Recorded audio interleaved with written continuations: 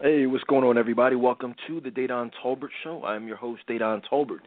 Tonight, we're back live with what promises to be a classic Barbershop Talk Tuesdays.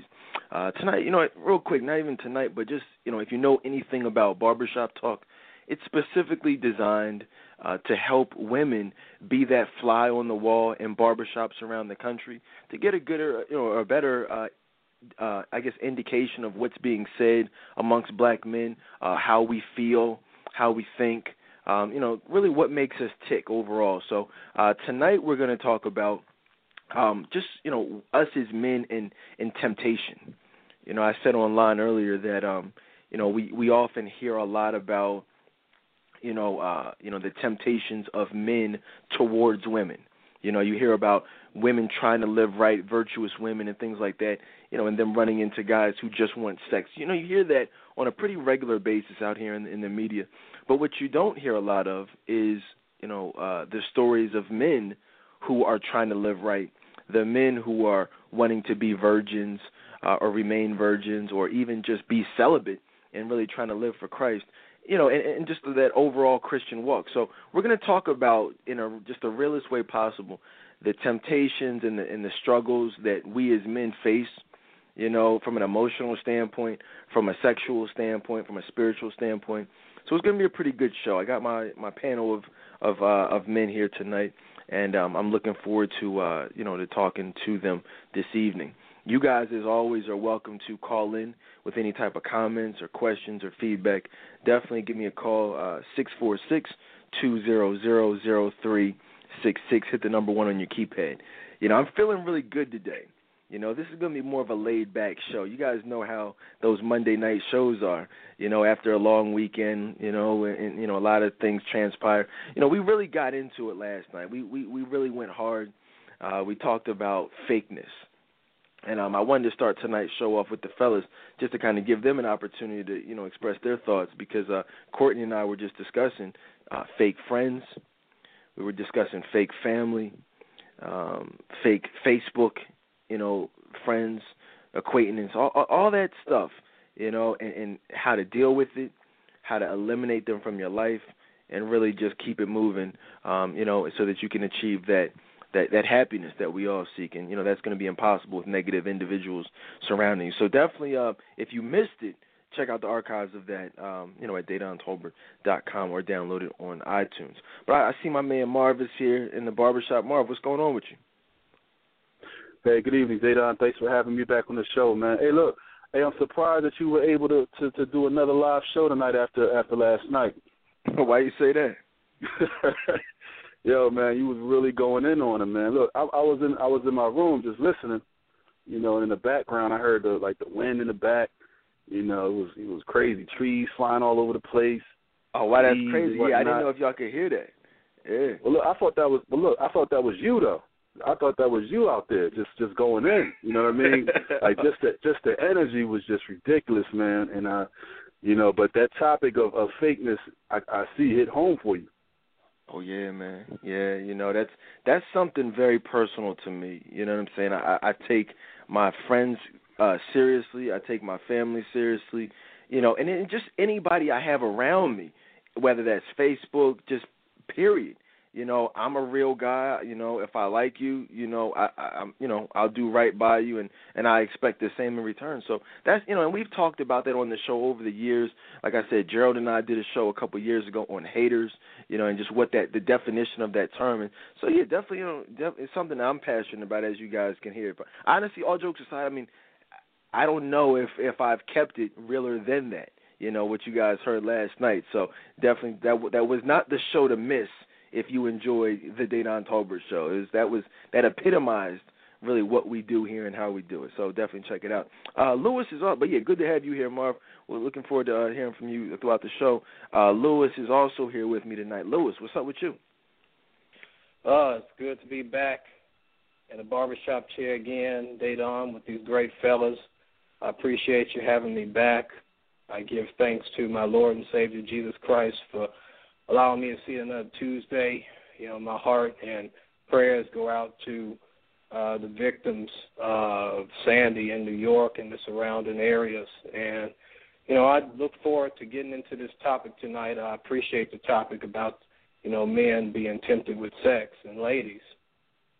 So many of you are so preoccupied with what the dogs are doing, trying to get into the mind of dogs. I go to the checkout counter and I see a magazine, and it has on there 15 ways to deal with a man if you find another man's phone number in his pants pocket. And I would say to myself, hey, I could save you all that $6.98 and give you one way, cut him loose. But tonight, ladies, you have a unique opportunity to get into the minds of men trying to live for Christ, the kind of men you should be checking for, the kind of men that will one day get on one knee and ask you to be their wife. And it's just so unfortunate that, like you said earlier, that when men are trying to practice abstinence, when they're not pressed for sex, when they're waiting for marriage, that ladies still feel the tendency, the need to relate to a man through sex. And it's unfortunate that even Christian women, if you got a man living for Christ, you should be trying to relate to him through Christ, but even they getting in on the sex thing. So I'm just ready to get into it tonight. I look forward to it. Yeah, man, definitely good to have you. I especially wanted to have you here and really everybody here because, see, and I can't say enough about the point that you just made, and it's really going to be the foundation. You look at these magazines, you look at these TV shows, you look at a lot of this stuff out here, any type of medium or avenue that, gives advice to women, they have women asking questions, and they have men and even women giving advice about the losers, how to deal with a cheater. Like, what? Like, why would you want to deal with a cheater? How to get your man to go to church. So, you know what I'm saying? Like, you shouldn't have to get him to go to church. If you're dealing with an elite man, if you're dealing with the man that God has for you, you're not going to have to drag him to church kicking and screaming. You're not going to have to go through his pants pockets to find out what numbers he's got. You're not going to have to snoop through his cell phones, do pop-ups. You're not going to have to write in the Steve Harvey show asking how soon is too soon to have sex with a man, what's his plan. All these things are things you're going to know if you're dealing with the man that God has for you. So tonight is going to be the realest opportunity you'll ever have to hear from men as far as what we look for, but more so the things that we struggle with, what makes us tick spiritually. You know what I mean? And it's deep stuff. And I do a lot of counseling, and one of the common one of the more common things that I hear is that there's some very big misconceptions about sex. In regards to how women feel about it. I'm actually going to be doing a 3-part special, to be honest with you. Tonight's part 1, okay? Tonight is we're going to talk about the spiritual and sexual temptations that we as men face. Tomorrow night I'm going to the Sixers game here in Philly, so we won't be live, but I'm going to do a rebroadcast of probably the best show of all time, one of my top 3 favorite shows of all time, which was not how do men feel about sex, not how do women feel about sex, but what the Bible says about fornication. That was probably about a year ago. I know me and Gerald did it, and that, I'm telling y'all do not want to miss that show. I promise you, where we're going to really get into detail about, what God feels. What does the Old Testament say about sex? How did God punish people back in the day in regards to sex? So trust me, before you have your next sexual encounter, you're going to want to listen to that show. So that's that. And then Thursday night, we're going to do another special in regards to just how men feel about sex. Because, like I said, there's unfortunately some very big misconceptions. A lot of women think that we're looking for sex, when in reality, godly men, elite men, are on a worldly level, we're repulsed by sex. That's going to be a huge turnoff. The moment you have sex with, we are actually pissed off and disappointed with you. But from a spiritual perspective, we're actively trying not to disappoint God. But we'll get more into it. I want to hear from the fellas, though. I see my man James is here as well. James, what's going on with you, man? I know you were affected by the storm down there. Hey, Don, fellas. It's a pleasure to be here with you all tonight. My phone is kind of going in and out. We still don't have power here. It's been almost a day, and probably not expecting it for another 3 to 4 days. But nonetheless, I'm happy to be here with you guys. Look forward to the show. Absolutely, man. I'm looking forward to it. Now, see, that's a soldier right there, man. This guy doesn't even have power, but he's dedicated to calling in and talking about God and spirituality. So that's what's going on, man. I'm excited tonight. Marv, let's start off with you. Like I said, I want to give you guys an opportunity just to express, fakeness, man. You got any fake Facebook friends, Marv? Like, how do you deal with fake individuals, whether it's friends, family, people you see online? We've been seeing a lot of fakeness, just in the Friends of the Dedan Tolbert Show group. Some people had to be eliminated just over the last couple of days. What's your thoughts on that? Yeah, I mean, that whole issue with just fakeness and people just presenting themselves as one way, and then when you cut the corner, they have different opinions about you or an ulterior motive. To say that I'm surprised when I see that in your group, I will be lying to you. I mean, I'm not surprised at all. That's been an issue that I've battled pretty much my entire life, just from my years playing basketball and just dealing with certain people who didn't really have the same opportunity that I had. I noticed that as I got older, just more experience and was able to travel and just experience things, it would be people who I would grow up with, whether it's middle school, high school, what have you, that just did not have that same opportunity. So in regards to the topic of just being fake, I've seen how certain people, like, you'll come home, I'll come home, they'll smile on my face, yeah, Mario, congratulations, I see what you're doing out there, it's big stuff. But then, from the grapevine, I'm hearing this person, was wishing all types of evilness. And, I mean, it's just a sad situation. But the thing about me and just interacting with people in general, people that know me, they know that, like once I let you in my circle, it's kind of hard to let you loose. So, like, that's an issue that I've been dealing with. And just from, watching how you interact with certain group members and just from the show last night, it just starts to bring things into perspective, because at the end of the day, you want real people around you at all times. And the negativity is draining. It's draining emotionally, spiritually, everything. So part of me used to feel like if I just stay myself, if I just keep it real with myself, then these people will, they'll follow through, like they'll change. That was my mindset, and I'm sure that's a lot of people's mentalities as well. But I realized only person I can really, hold accountable is myself. So I mean that fakeness is a serious issue.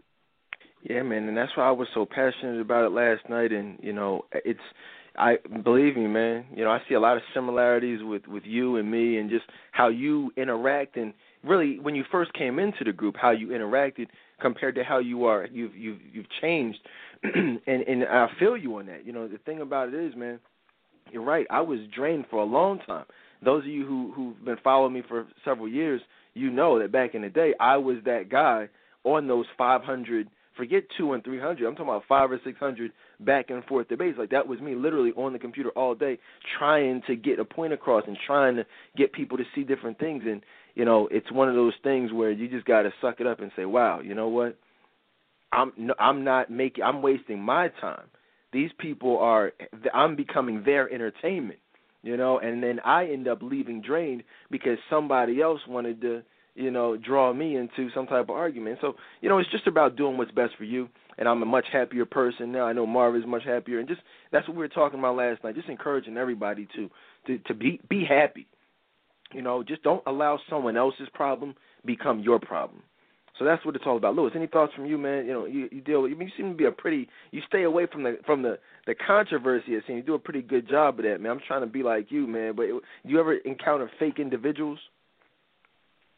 No, man. I mean, you and Marv. One thing I admire about both of you all is you all have a way of being able to deal with certain things head on. That's a good thing to do. I mean, both you and Marvel start a post, and as soon as people start debating it, you get right up in there and match them word for word, because you're speaking from the truth. You're not just speaking just to be speaking and debating just to be debating, and I admire that quality in both of you. And as far as Facebook goes, I understand what you're saying. I've had to delete some people from my Facebook friends list, and I try to be decent to people, and the thing, one thing indicator of fakeness for me is I don't, I mean, people deal with things in everyday life, but one thing I've learned that people like you and people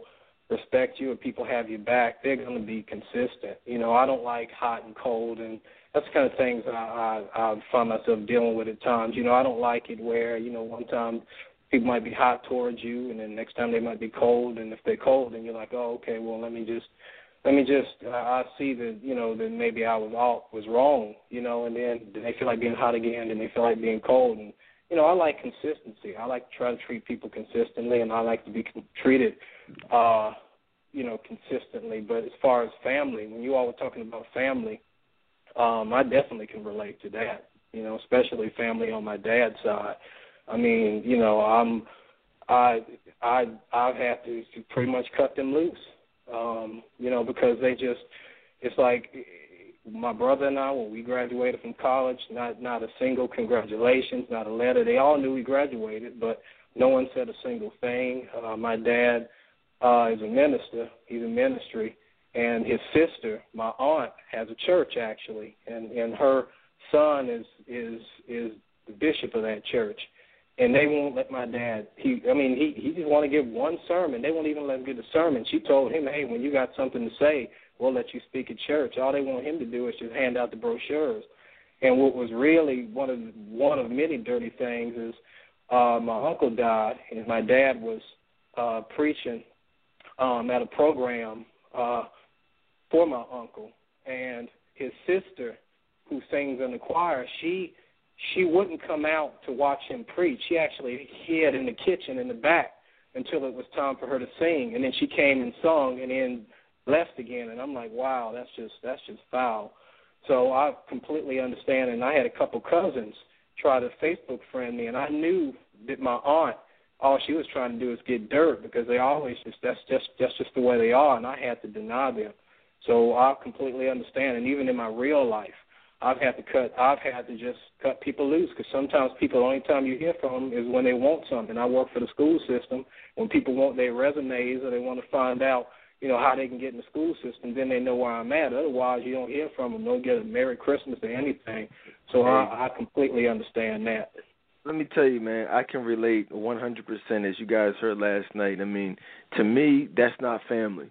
And if you can't support the things that matter, the birthdays, the graduations, the children, the babies, the monumental accomplishments, it's pretty much a wrap, man. So, like I said, I don't even want to take up too much time talking about that. Fake individuals really deserve no airtime, more than they got last night. So definitely shout out to everybody who tuned in. I want to start tonight's show off like this. Like I said, if you just joined us, we're going to be talking about the severe absence of quality black men in the church. We did a show. This is actually probably part 2, but of this same topic. We did a show on this, probably one of my favorite shows I've ever done.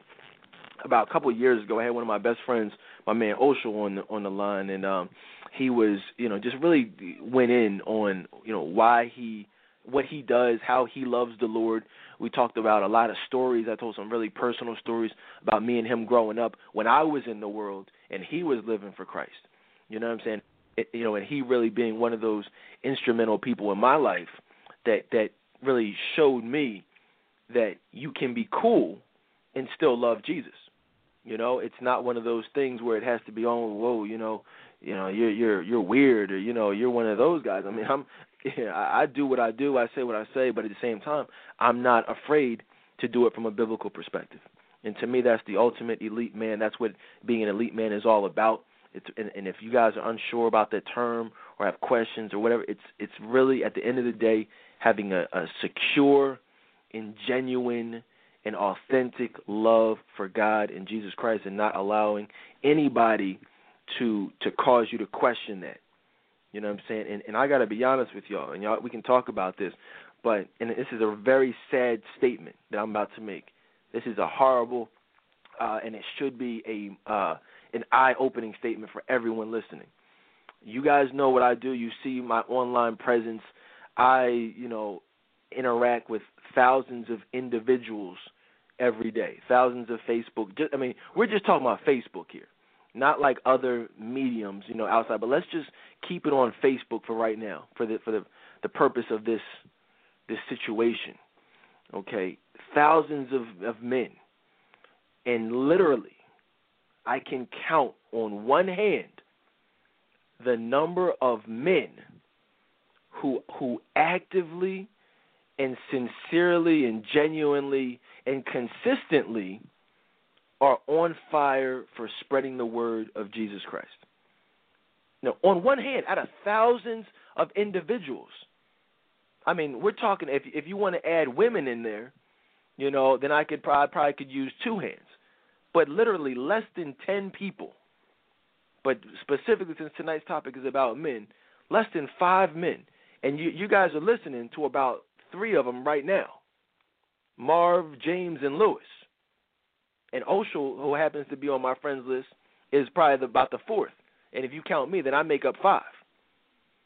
You understand? And I'm being real with y'all. That out of thousands of men, and I apologize if I've left out a couple here and there. But if I've left you out and on this specific topic, then that says a lot. That says that you need to do more. That says that the impression that's being made is not, it could be a little bit better. And there's a problem. So on tonight's show, I want to talk about, like, what's up with that? I look at Facebook posts on sports, the Eagles, San Francisco Giants, and, World Series type of stuff, love and hip-hop, basketball wives, what they had for dinner last night, Barack Obama. I mean, people are on fire for Obama, but people will get real quiet when it comes to posting, something that matters, something about the man who died on the cross for their sins. You know what I'm saying? Like, after the show, go online and Google, go on YouTube, look up the crucifixion scene of Passion of the Christ. Just watch that scene. Type that in, and it'll come right up. I've posted on my page before.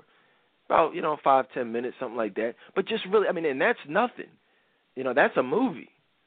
But it's a very real movie. But I say it's nothing because it's nothing compared to what actually happened, in real life. So the things that Jesus Christ did for us, and we would rather post about basketball wives, about the Eagles, and not even rather do those things, but literally be afraid to post about Jesus Christ. A lot of people say, well, how do you know they're afraid? Because I used to be one of them. I used to be afraid. You know what I'm saying? So trust me, I know the feeling. You know what I mean? Don't nobody look at me like I'm crazy. Like, I know what's up. Back in the day, I didn't even do shows like this on this show. I'm talking about 2 years ago I was afraid. So I think that, but now I'm not afraid anymore. You know what I'm saying? And you shouldn't be either. Because the reality is, if you're scared now, well, what's going to happen, on Judgment Day? What's going to happen when it's time to go to hell or heaven?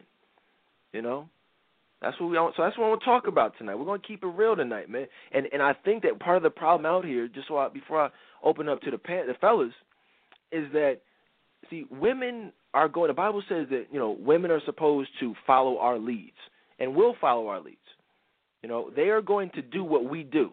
They're going to basically, whatever we see, whatever they see is how things are going to be. If they see a good, strong Christian man, ready to lead, make a family, if we treat that woman right and we're being led by God, they will submit to us, and they won't have all that mouth.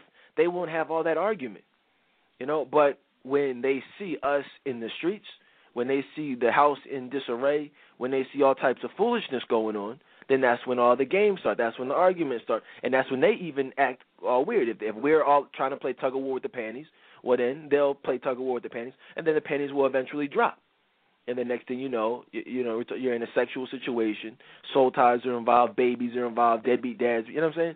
All that, the Bible says, for the wages of sin are death. So the key here is, a lot of these psycho chicks out here, they went, well, what about the men, Dedan? That's what I'm saying. What do y'all think we're talking about? What do you think we talk about every day? It's the we as men are the foundation, and once we set that positive example, then everything else will fall in line. The problem is we ain't got no positive black men out here who aren't afraid to take a stand for Jesus Christ. Now, Marvin, you're one of those men who I've seen. Like, I watch men, and I'm not going to front. There are a lot of men in the group, You know, I'm not actually. You know what? Jay New needs to be on that list as well. You know what I mean? Because he does a good job as well. Definitely not afraid. He speaks a lot every day actually about Jesus Christ. But there's a lot of men, even in the Friends of the Dedan Tolbert Show group, you know, that are afraid to speak about Jesus Christ and just out there in general. Mark, what are your thoughts on that, though, man? I know I'm talking a lot, but, you know, what, jump into it. No, you're definitely hitting it on the head, man. I mean, you're absolutely right. There's definitely, you know, less than 5 that I could mention, and I was actually going to shout out Jay New as well. He definitely, you know, drops that knowledge on the spiritual level. And I listen too. I read everyone's comments and things like that, not just in the group, but just in general. And, you know, I'm inspired. Like, it just inspires me to let me know that, you know, my path, I'm not on this path alone. You know, just the whole pursuit of just living a righteous life in an evil and devilish society is a challenge. It's a challenge. It's like, you know, every day I wake up, man, I feel like I'm putting on the armor, and I'm headed out for war. Like, that's just how I feel when I walk out of my house every single day. And, you know, but what gives me peace of mind is to know that, you know, I'm on the side of the good. I'm on the side of the righteousness, and I won't lose. I won't lose. Like, regardless of how I'm treated or what people say, what people do behind my back, in front of my face. It's like at the end of the day, I'm still going to win because God is on my side. And that just gives me the confidence, man. Like, you know, I know that, you know, I just pray to God that my influence will change, will help to change those who are in limbo, as I was back in the day. I mean, you know, I grew up in church, and you know, even when I was in the world, man, I really didn't feel like I was of the world. You know, I always felt like everything that I experienced was not only temporary, but it was fake. You know, it was stressful. It was disappointing, and I really was never at peace. And it's up until, you know, recently that I just submitted completely and just gave everything over to God. It's just, I mean, I really can't describe to you the level of peace that I have right now in my life, man. It's like I have a sense of clarity that I've been yearning for. I've been like really, really searching for a long time. And like, even when it comes to the dating scene, it's like I'm not even pressed anymore, man. Like, I still look, you know, I can walk past a group of dimes and just say hello and keep it moving like it's nothing. I mean, it really doesn't matter, man. It's like I'm on a quest, man. I'm on a quest to just stay focused and just do what God wants me to do. And since I made that conscious change, nothing but, you know, good has come as a result of that. Right, man. And that's, you know, I'll be honest with you, that's a very familiar feeling, you know, from going from being lost. You know, and I tell women every day. I counsel women for a living, and even some men. And one of the first things I ask them is, you know, what's your relationship like with God? You know, I get women saying they've been given STDs, they have a deadbeat father in their life, they have, you know, baby daddy issues that go back to childhood. You know, just hurt, pain, confusion, resentment that they're dealing with currently. I've heard it all. There's no relationship or dating situation I haven't heard. And the first thing I ask anyone is, hey, look, what's your relationship like with God? And 100% of the people, I'm talking about hundreds of people, there's not been one person that this was not the case with. Every single person says, you know what, my relationship with God really isn't that great, you know, or it could be better. And, you know, that it's always going to translate to what's going on in your personal life. When the relationship with God is right, everything else is going to be right. Like Marv said, you're going to have that clarity, just like I have clarity. I was lost. I was living a world of sin. I was eating unhealthy. I was living unhealthy. I was just, you know, a sinful bastard. You know what I mean? Seriously. But, you know, since I really decided to just change my life, I have that sense of clarity. I got married. I have a daughter. You know, I have a great business, my career. This show is better now than it's ever been. The ratings are higher than they've ever been. I have more money in my bank account than I've ever had. I mean, so I could go on and on and on and on about testimony after testimony after testimony. And it's all because not being afraid to, you know, to do what's right, you know, to take a stand. You know, I don't care what anybody thinks, you know, and you shouldn't either. You know, I could sit up here and talk about the sky being blue. all day long. And I will be perfectly content doing it because I know that I'm living life from a biblical perspective, and God is happy with what's going on.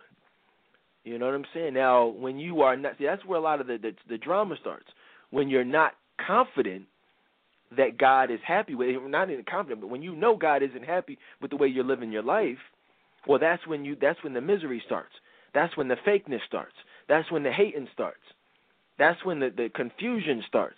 That's when you got all these questions about, should I get, married? Should I go to the club? This friend is hating on me. All that stuff goes away when you really get your life right with God. James, is this anything? I mean, you do a great job, man, of, posting biblical scriptures. A lot of the scriptures you post, I go ahead and repost. I mean, just giving advice from a biblical perspective, giving feedback on some of these comments and threads in the group from a biblical perspective, man. Just, what are your thoughts on just this whole topic and why it's, and just how you feel about not being afraid to express how you feel about God?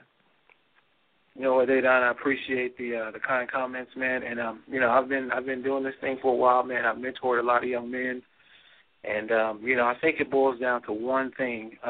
The reality is, man, our society has taught, especially men, that living for Christ is, if you live for Christ as a man, then you're weak. I mean, you can hear it in the music that we listen to. You can hear it from some of the ladies. You can hear it from some of the other celebrities. There's some type of, I don't know what's going on, but there's some type of some fake thing out here that says that if you live for Christ, if you're a Christian man, then you're weak, which is the absolute farthest thing from the truth. Any man can go out here and can sleep around. Any man can go out here and can disrespect women. Any man can go out here and do his own thing and live without accountability. But it takes a true man, a true strong man, to submit himself to Christ, to put in the work necessary to become a godly man and to do the things that Christ that Christ has put him on this earth to do, man. And so that's the biggest thing that's going on out here. There's a lot of people out here that are downplaying being a Christian man, and they're saying it's weak. And men out here, man, they need to realize that that's the farthest thing from the truth. Yeah, man, it's nothing weak about it.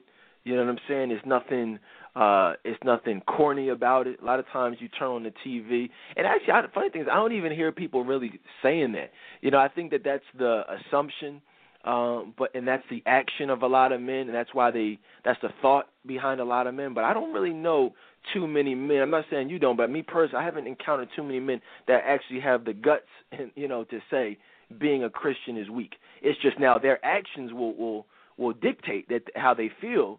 You know what I'm saying? And it's funny, you never, very rarely, it's like you never have people, be honest about the fact that their relationship with God is not where it needs to be. I mean, they'll hate on your relationship. They'll challenge you. They'll say things. They'll try to berate you for saying things like, you love God, but they say, well, why you got to go to church? Why I got to go to church every Sunday? I don't have to go to church to be a Christian. I don't have to do this. And the reality is, you're right, you don't. But when you are the type of person who genuinely has a relationship with God, you want to go to church. You want to be in the midst of that choir. You want to be in the midst of to hear the pastor, to hear the word. You know what I'm saying? Don't let these fake pastors, don't let these fake, the media, because that's what Satan wants. Satan wants the media to convince you that that the church is fake, that all these pastors are driving Bentleys and they want $1 million a year salaries, and they're taking the tithes and buying $2,000 suits, and that does go on. But who said you have to go to those churches? You know what I mean? Every Sunday, just so y'all know, I don't care where y'all at. This is just for anybody, listen, any part of the world. I feel as though I go to one of the best churches with one of the best pastors out there. If you think anything negatively about church, you don't like the churches you've been to, you don't have a church home, look, you go to, I post a link every Sunday, but just so you know, FY, jot it down, it's enontab.org. All right, 10 o'clock is the service. You can watch right on your computer. Same way you're on Facebook all day, 24 hours a day debating. You can Sunday morning watch Enon's, my church, led by my pastor, where I go. You can watch it. So it's no excuses. They call it Bedside Baptist. You know what I'm saying? You know, and that's where you can, you know, I mean, I would recommend actually getting your own church home. But if you don't have one, best place to go in the world, if you ask me. You know, Lewis, any thoughts on that? And we'll keep it moving to some other topics. We'll take some calls as well. Oh yeah, my relationship with Christ is the most important relationship I have. You know, that should have been me. You know, carrying that heavy cross through the courtyard, getting spit on, getting talked about, getting laughed at. That should have been me carrying it up the hill, but he was waiting to take my place. And you know, I'm like Marv, and you know, you and the rest of the guys on the panel. Having a relationship with Christ as a peace. I mean, you still deal with things. You still, you know, Satan, he doesn't go nowhere. I mean, when you accept Christ, it makes him turn it up. You know, it turns it up a notch, and because he doesn't, you know, he doesn't believe that you're going to stick with Christ. But you know, there's a sense of peace. I mean, you can talk to Christ about, you know, just every day, you know, and he gives you direction. He gives me direction. And it's just a sense of peace because I don't have to worry. I don't have to try to make things happen myself. And, you know, when people think about a relationship with Christ, you know, they think, you know, when they some people don't pray because they think that you got to come and be formal and now I lay me down to sleep and all that. No, a relationship with Christ is like a relationship with anybody else. I mean, he's my friend. I mean, I can talk to him about anything. I can be real with him. But, you know, you can't have a relationship with somebody if you don't ever talk to them. You can't have a relationship with them if the only time you come to them is when you need something. And, you know, when I see posts of scriptures, it's just like you said, it's like crickets. I mean, one time somebody posted a scripture, they posted a check. And it had Christ's signature on it, you know, that his blood paid for us. I think that post got like two likes. And then, like you said, then somebody can post something about some mess and get 30 likes and 30 comments. And it's just, you know, it's... Or 400 comments. Unfortunate. It's unfortunate, but, yeah, I mean, my relationship with Christ, that's what keeps me. It definitely keeps me. Right, and let's just, like I said, you guys see what I do every day. I post scriptures every day, all day, sometimes in the group. And, you know, I just would like to encourage everybody. I mean, this is the Friends of the Dedan Tolbert Show group. As I told y'all yesterday, it's now a closed group, so it's very exclusive. If you want to add yourself, go ahead. But it's, you know, I just want it to be private.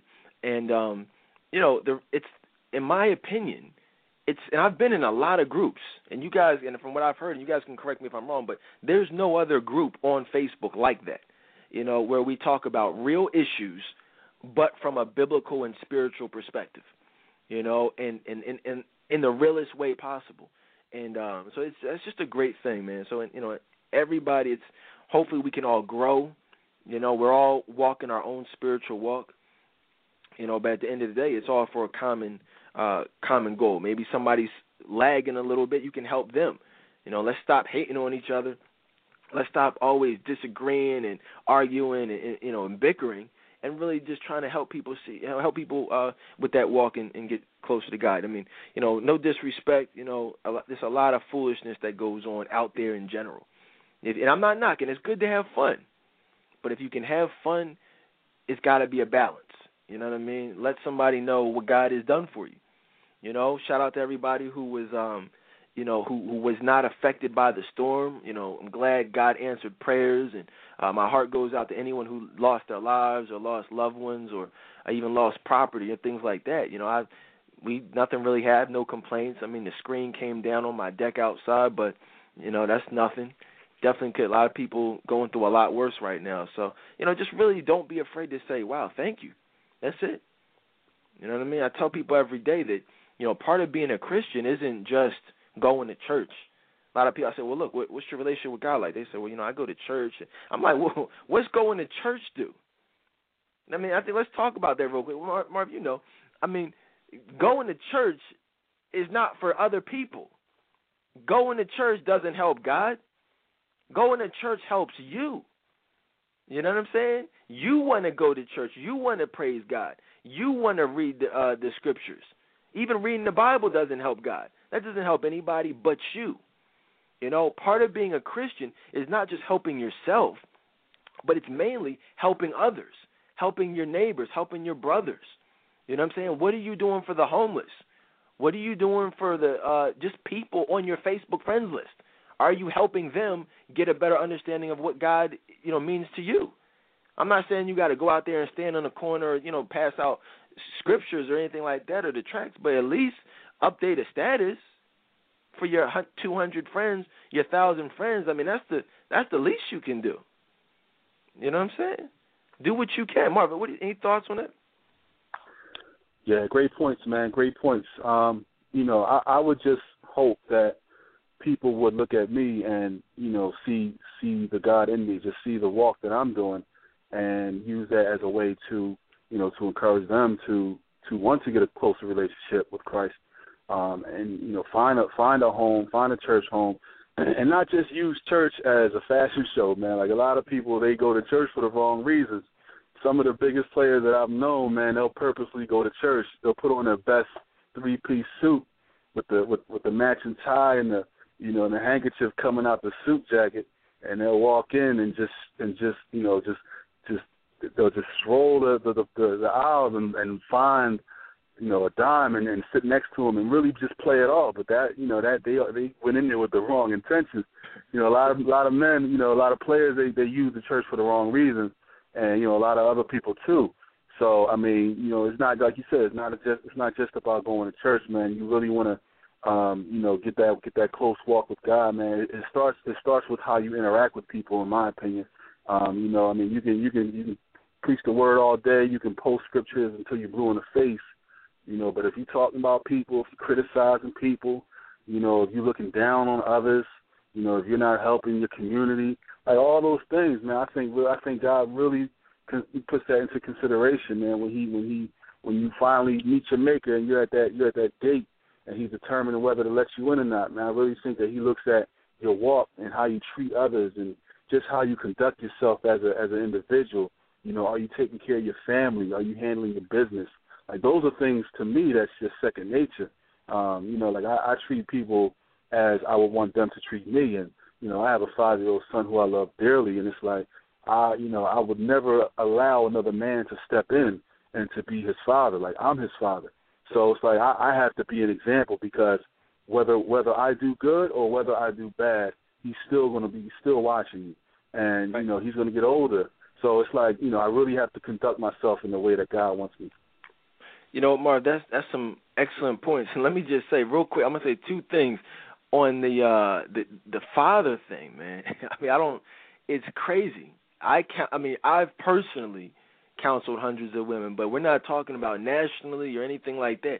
But just in my circle, in my business, you know, the number one reason for a lot of the emotional unavailability that exists in today's society is the lack of having either a father or a positive father in your life.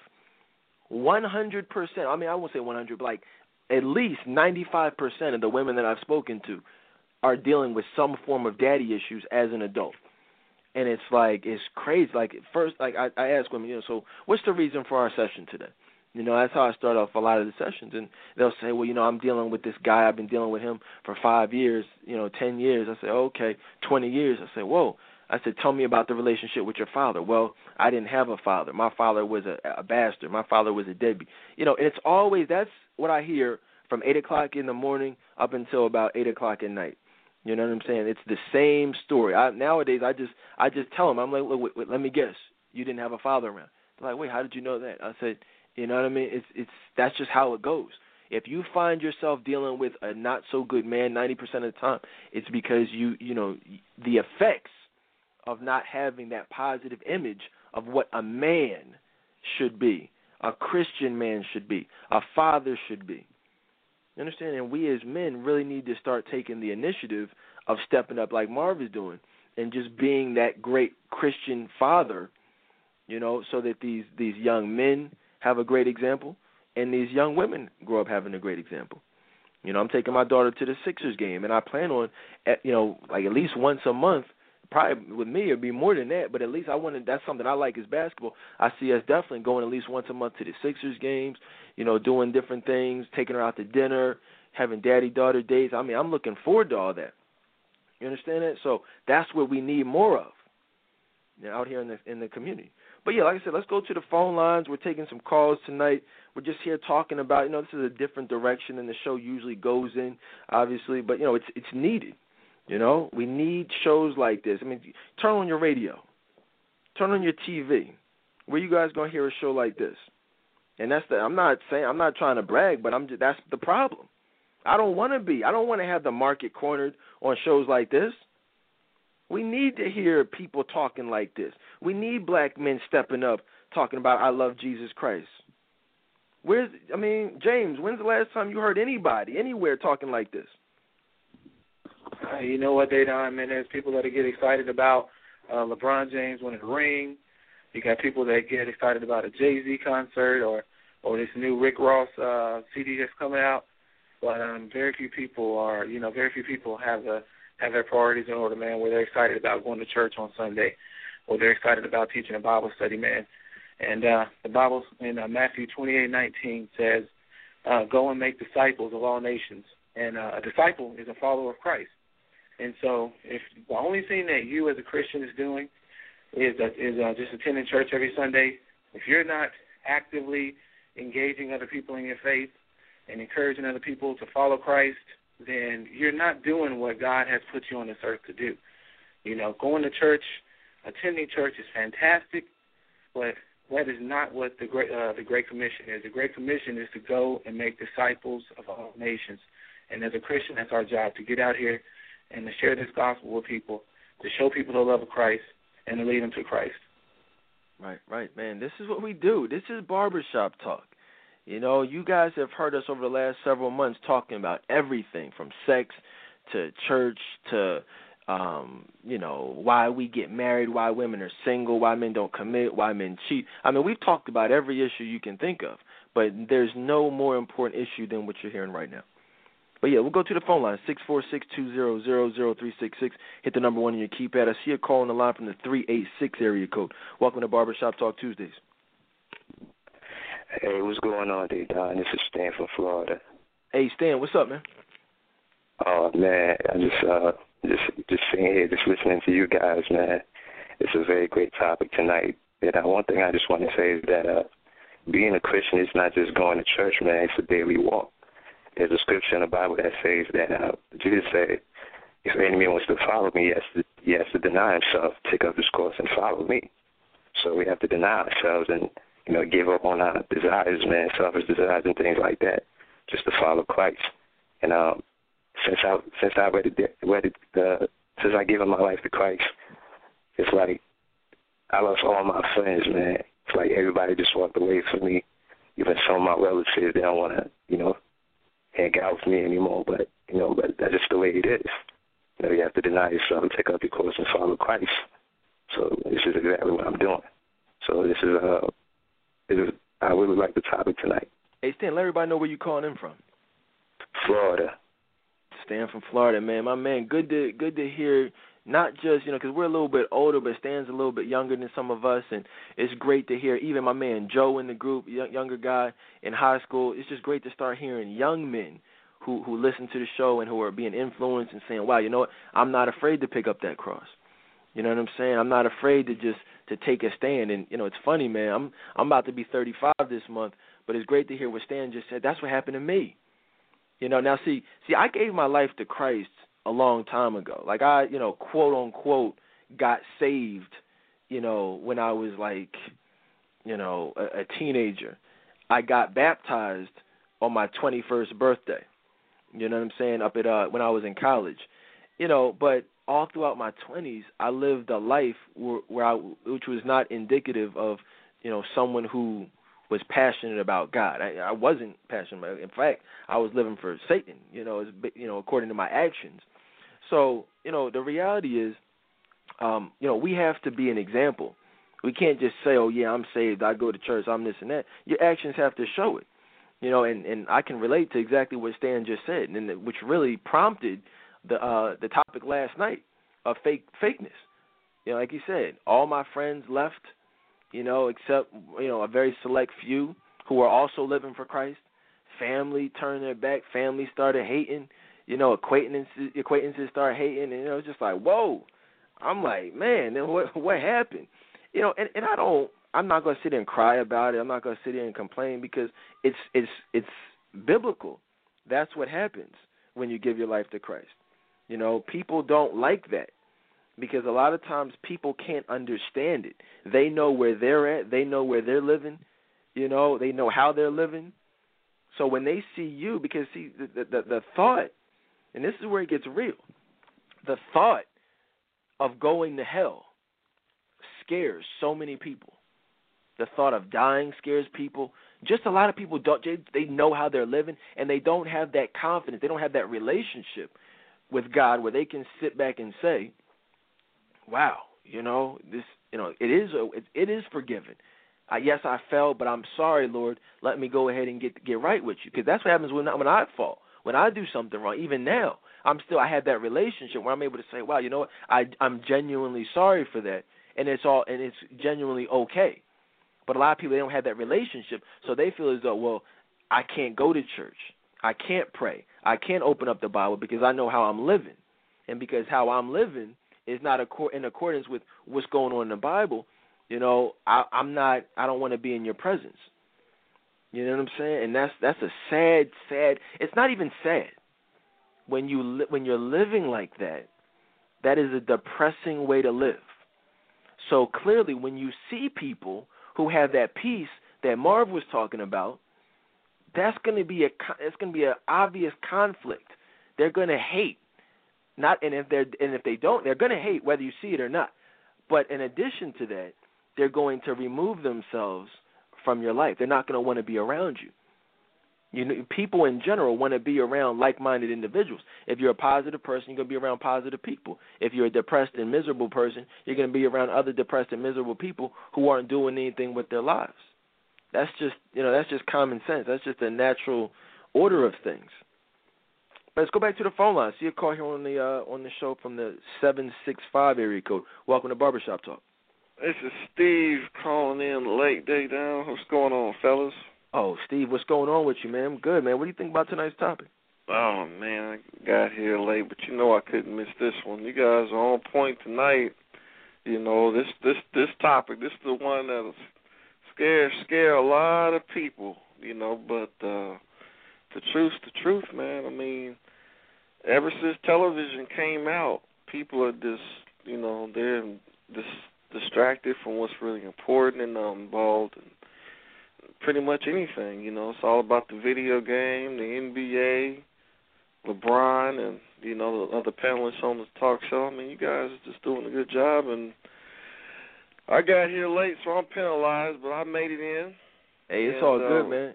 It's all good, and, just a great show. It's good to have you here as always, guys. Steve was here last night, gave some great perspectives on just fakeness, and we talked about everything last night. I don't think it wasn't just about being fake. If you missed it, we talked about Obama, we talked about this election, we talked about the media, and what's going on. Definitely was a good show, and we're just keeping it real tonight. But all calls are welcome, all feedback as well. See, this, like Steve said, these are the shows that scare people. These are the shows people act like they don't hear. You know what I'm saying? I told y'all online, man. I'm gonna be somebody with just a disguise on, one of those big fake glasses and the fake noses. You know what I mean? The Rudy Tooty Fresh and Fruity disguise. That's gonna be my Halloween disguise this year. You know what I'm saying? For all just being my Facebook followers. A lot of them try to act like they don't see the scriptures. They act like they don't hear these shows. They try to act like all we talk about is women. All we talk about is sex. You know what I'm saying? Let me tell y'all something, man. It's the funniest thing ever. Probably one of the funniest things I've ever experienced. I was at a meeting somewhere, and this guy, it was like a networking event, and I had never met this guy before. He's like, I shook his hand. I'm like, my name is Dedan. He said, my name is John or whatever. And I was like, okay, cool. That's what's up. Good to meet you. He was like, yo, man, I heard of you somewhere. He said, I heard it. You do a talk show, right? I said, yeah. He said, yo, what's your show about, man? He's like, I heard your show is about porn. I heard, yo, how you tune into your show, man? I heard y'all all y'all talk about is like porn, man, like an erotica and like sex. Ain't that's what your show's about? I'm like, what? I'm like, sex and porn. Like, where you getting this from? And he said, I was like, yo, where did you? I said, have you ever heard the show? He's like, well, no, I never actually listened, but I'm trying to, I want to get down with that, man. Somebody told me. He said, nah, somebody told me about you. I said, wow. I said, nah, man, I'm not, we don't do porn. We don't talk about erotica. Actually, I host a show that's, about relationships, but, from a biblical perspective. We actually try to change people's lives. You know what I mean? We try to help introduce them to Jesus Christ. He was like, oh, what? I said, what? I said, where you get porn from? He looked like he saw a ghost. You know what I mean? And that's just what I experience on a daily basis, man. Just weirdos out there. That's why when I talk about psychos. You know what I mean? So the reality is nobody told him that. That's what he came up with on his own. It's some people specifically living for Satan out here, man. Louis, you know anybody like that? Yeah, I had to cut a friend off like that. Then, and he went to church and that, but he was always trying to tempt me to do things that I shouldn't do. And, and I say to stand in Florida and anyone else to just keep holding up that banner for Christ because, the Bible says if they love me, then they will love you. If they listen to me, they will listen to you. But because they didn't love me, they're not going to love you. And one of the things that is hard for people to accept about, standing up for Christ is they don't want to lose that fanfare. You got to give up some things, a lot of things, to stand up for Christ. And people don't want to, they just want to grab hold of that. They don't want to lose that fame and that popularity and all them fake friends for Christ. So, we just continue to stand up for Christ, and that's what we need to do no matter whether people leave you or not. Christ will never leave you. He's always going to be a friend. He's always going to be there for you. Right. And let me just tell the ladies something real quick. If I could just tell the ladies something. Look, and this is a quick break here. If the man that you're having sex with, okay, if the man you're poking back and forth on Facebook, if the man who you have a tentative date scheduled for this weekend to chill with, to hang out with, you're going to hook up with, that guy that you're dealing with right now, you know what I'm saying? If he's not talking like the men that you hear here on this panel tonight, you need to cut him loose. If your baby daddy doesn't have the same exact views that we're expressing here tonight in regards to Jesus Christ, he doesn't have to have the same political views. He doesn't have to like the same sports team. Me and Marv debate about various things, but the reality is we all agree on one topic, and that's the importance of a strong, healthy relationship with Jesus Christ and a love for Jesus Christ and not being afraid to express that love for Jesus Christ. You know what I'm saying? So if that guy trust me, I'm telling y'all, ladies, if everything will go away, all your problems will be eliminated. Hear me on this. If that guy is not what you hear, not even here, but just in general, if he doesn't genuinely love Jesus Christ, and see, that's what I'm saying. I don't want to just say if he loves Jesus Christ. That's why I'm really using us as examples, because anybody can say, oh yeah, I go to church. I'll ask him. I say, well, look, what's this guy that you dealt with who abused you and who cheated on you and gave you STD? I said, well, what did you like? What do you like about it? What did you like about it? He said, well, no, in the beginning we prayed together. I said, what? You pray? I mean, we went to church. He said he went to church. I'm like, look, if he obviously his actions are not genuine, he doesn't have a genuine love for Jesus Christ. And so that's what I'm saying. Use this show as a barometer for the type of man that you're going to move forward with in your life. James, anything to add to that? You know what, Dedan, great advice. You're exactly right. Ladies, when you're dealing with, looking for a mate, you want to look at this guy's relationship with Christ. It's not all about what he says. It's about his actions. And Dedan makes some great posts on that. Stop paying attention to what these guys are, how these guys are blowing your head up, and watch him. Watch him. Does he read the Word? Does he have a regular prayer life? How does he treat his pastor? How does he treat the people that are in his circle? You got to look at stuff like that because there's a lot of imposters out here. Yeah, man. It's a lot of imposters. Let's switch it up a little bit. I want to come at y'all from a different perspective. You know, we've been talking about. Cause I started tonight's show, and I wanted to lay the foundation for tonight's show, which is elite men not being afraid. And please make no mistake about it. The men you hear here on this panel are what I would consider to be elite men. Men with a strong, healthy love for Jesus Christ, not afraid to show it, not afraid to talk about it, and that will show in the way that they live their lives. You understand that? So, but before I go into it, I want to go into a different direction as far as some of these specific sexual temptations that we as men face. Because that's what a lot of women it's funny. A lot of women, they think that we're the ones doing the tempting. A lot of women don't even deal with elite men, so they have no idea what those types of men struggle with. This is historic right now. This is monumental. I've never even heard a show like this anywhere, where you get a chance to hear from some of the best men who are on fire for Jesus Christ talking about things that they struggle with.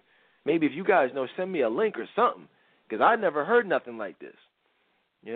Now, this is before we get into that though.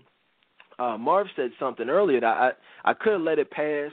I could have fronted like I didn't know what he was talking about, but the reality is Marv gave a situation about some of the guys that he would see in church who would come in there dressed up, find a pretty little girl, pretty woman to sit next to, play it off and, go into church for the wrong reasons. And guess what? That was me and my homies. That was me. You know what I'm saying? I used to do that. Everything he just said, I did that. We literally, we would go, because I tell you every day, all men are looking for wives. Okay? Everyone here on this panel except me, because I'm married, is looking for a wife. All right, please be clear. Every man you see out there is looking for a wife. So, and that was me for a while. I was looking for a wife since, as long as I can remember. So, what we would do was, our routine was we would literally try to maximize our opportunities to meet quality women. We would get as many numbers as possible so that throughout the week we kind of sift through the multitude of women to hopefully one day, find a wife. So on Friday night we would go out probably to the club or some type of event. Saturday night, same thing. Sunday, go to church. Come in 3, 4 o'clock in the morning after doing God knows what. Still got up, got the suit ironed, went to church, specifically targeted churches that were, known to have a high number of single black women, which is most churches nowadays. But we found the ones where it was like, a plethora, of women. And, that's what we would do. Get the fresh cut, you know what I mean? Nice suit, tie to match, handkerchief, all that. Marv, what you know about that, man? Did you know that you were talking about me? Suited and booted, man. Suited and booted. That was the phrase I used to use when I would go to church, man. Like I had 3 power suits. I had a little navy blue, the heather gray, and then the jet black, man. And it worked every time. It worked every time. Like not only was I in the church, trying to find a guy to sit next to, I would actually set it up where I knew a particular woman that I was dealing with. She would go to a church, and I'll say, "Look, I'll see you in the parking lot. Meet me at the parking lot, after the sermon. After you go around and say God bless everybody, you do what you do. Meet me in the parking lot. And let's go to IHOP real quick and get something to eat and go back to my spot." So, the church was nothing but just an arena for people like myself and yourself and others, to just do dirt, man. And now that I think back, man, I wasted a lot of time because I'm pretty sure that the pastor was preaching some powerful stuff, but I wasn't even paying attention. Hey, man, I'm going to take it a step further because that's the funny thing. Man, my homies, if they're listening, they know. Forget what the pastor was saying and we weren't paying attention. After the praise and worship, after the tithes and offering, after the choir sang, after we kind of made the connections that we wanted to make, saw who we wanted to see, we left. When the pastor came on and started preaching, a lot of times we would be like falling asleep, because we didn't get in till 4 in the morning. So I would just kind of give him that look. He would give me that look. We look at our other homie, give him that look like, yo, what's up? Y'all ready? Y'all trying to be out? And we were going. You know, keep it real, Ma. You ever do that? You ever leave before the sermon was even over?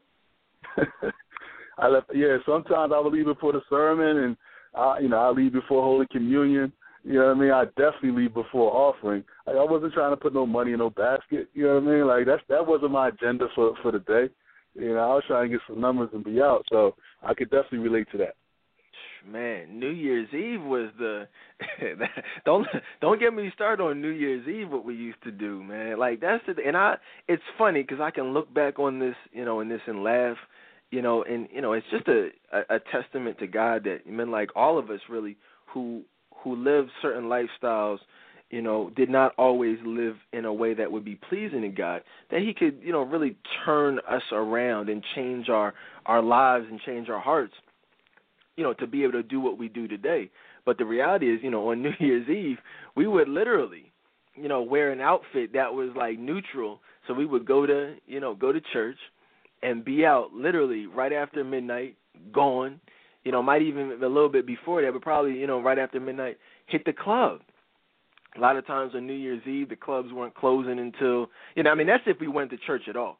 A lot of times we didn't even go, but some years we would just kind of go and be like, all right, they got a lot of chicks there, so everybody comes on it, so we'll just go New Year's Eve, We'll say, oh, yeah, now I was in church on Sunday, or New Year's Eve.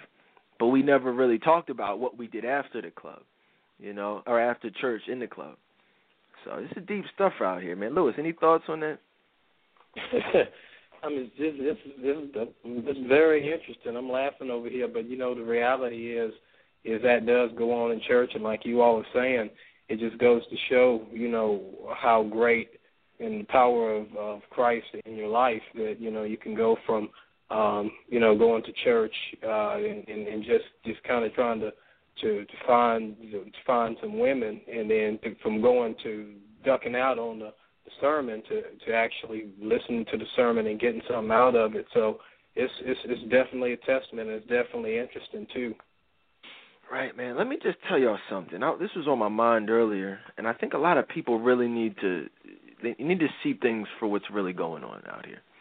See, a lot of people think we're living in, like, you think this is a joke. A lot of people don't put the connection between what the Bible says is going on and what we see actually going on out here. I mean, like, we're seeing unprecedented things. I'm a 35-year-old man, and I'm seeing things I've never seen before. Like, there's never been an earthquake in Philadelphia. Like, the fact that I felt an earthquake like a couple years ago here in Philly. That's crazy. You know what I mean? New York was flooded, yesterday, and even right now. Jersey, like, this is not, that stuff doesn't happen. I've never seen a storm like this. I've never heard my windows shaking like they were shaking last night. And we've had, you know what I'm saying? These things don't happen. A couple years ago, we had the biggest snowstorm in the history of this state. You know what I mean? Back in the day. But then if you look around, you turn on the news, you see, the corruption.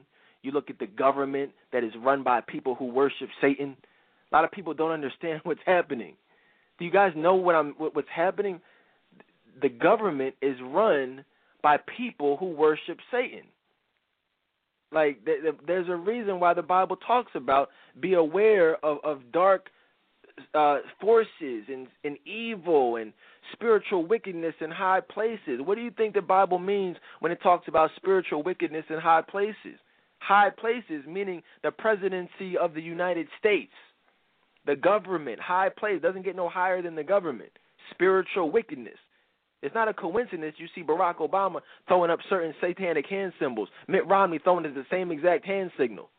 You know what I'm saying? Certain strategic placing of colors and other imagery. Demonic symbols, the stars in the circle. Go ahead and real quick, do something. We're going to do something together real quick. We're going to do a little experiment. This is kind of off topic. But everybody, you're in front of your computers right now. Go to Google and type in Obama, and I'm doing it as we speak. Obama Biden 08. Okay? Type in Obama Biden 08 and Google that, and then click on images, and just scroll down. And I'll let you guys do it in your own time. But scroll down, and what you will see, I can guarantee, I already see it, one of them, but you will see you know how they have the change symbol, that Obama little circular thing with the little rainbow type of thing going on. But there's also another symbol floating around out there that I saw the other day. It's Obama, Biden in a circle, but instead of that little rainbow thing that they have going on, it's actually a star in the circle. You know, which if you guys know anything about demonic imagery, the star in a circle is the symbol of Satan.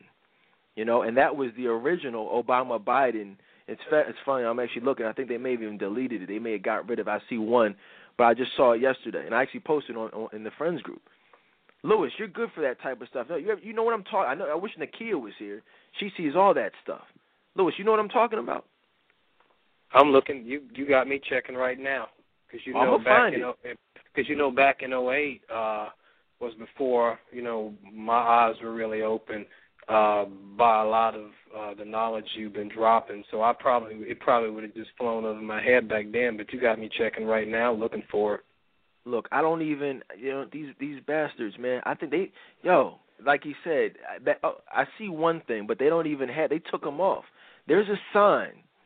I was driving down the street and I saw it. My neighbor of my mom's house has it. If I got to just go up there and take a picture with my cell phone, it's a sign. That's where I saw it.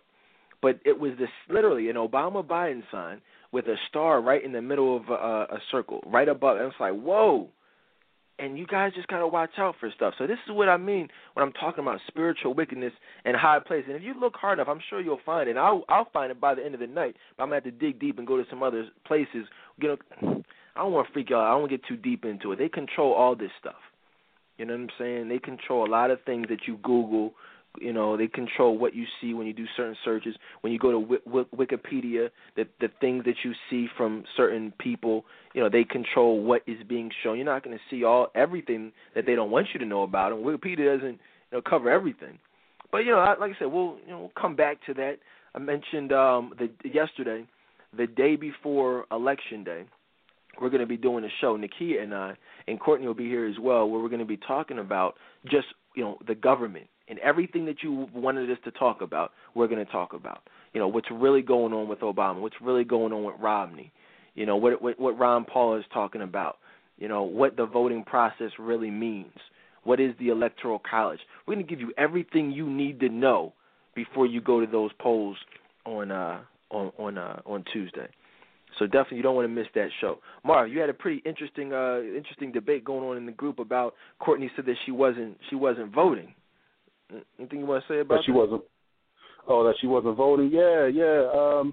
I mean, it's just amazing how, when you point out all of these signs, and then just from your own input about, your thoughts about Obama and just about the political system in general, it's just amazing that people will still combat that when you're presenting them with clear evidence. I don't really know how much clearer one man can be. And, you are just one of many sources that are out here really, trying to expose it. But at the same time, I'm noticing that the people who are in high positions who are against the political system are literally disappearing. It's like the media pulls the plug on their, on their platform. And when you look at the consistencies of that, you can't chalk that up as a coincidence. I mean, it's everything is being done for a specific purpose. So, it's not that, the coincidence, that's too big of a coincidence for people to really just deny. So when I see people who comment on threads, like tonight when Courtney made that comment, she was pretty direct with that. She was crystal clear. She said, "Look, world, I ain't voting, period." And then just to have people to combat that, well, why? Obama 2012, what's up? And I'm like, well, why are you voting?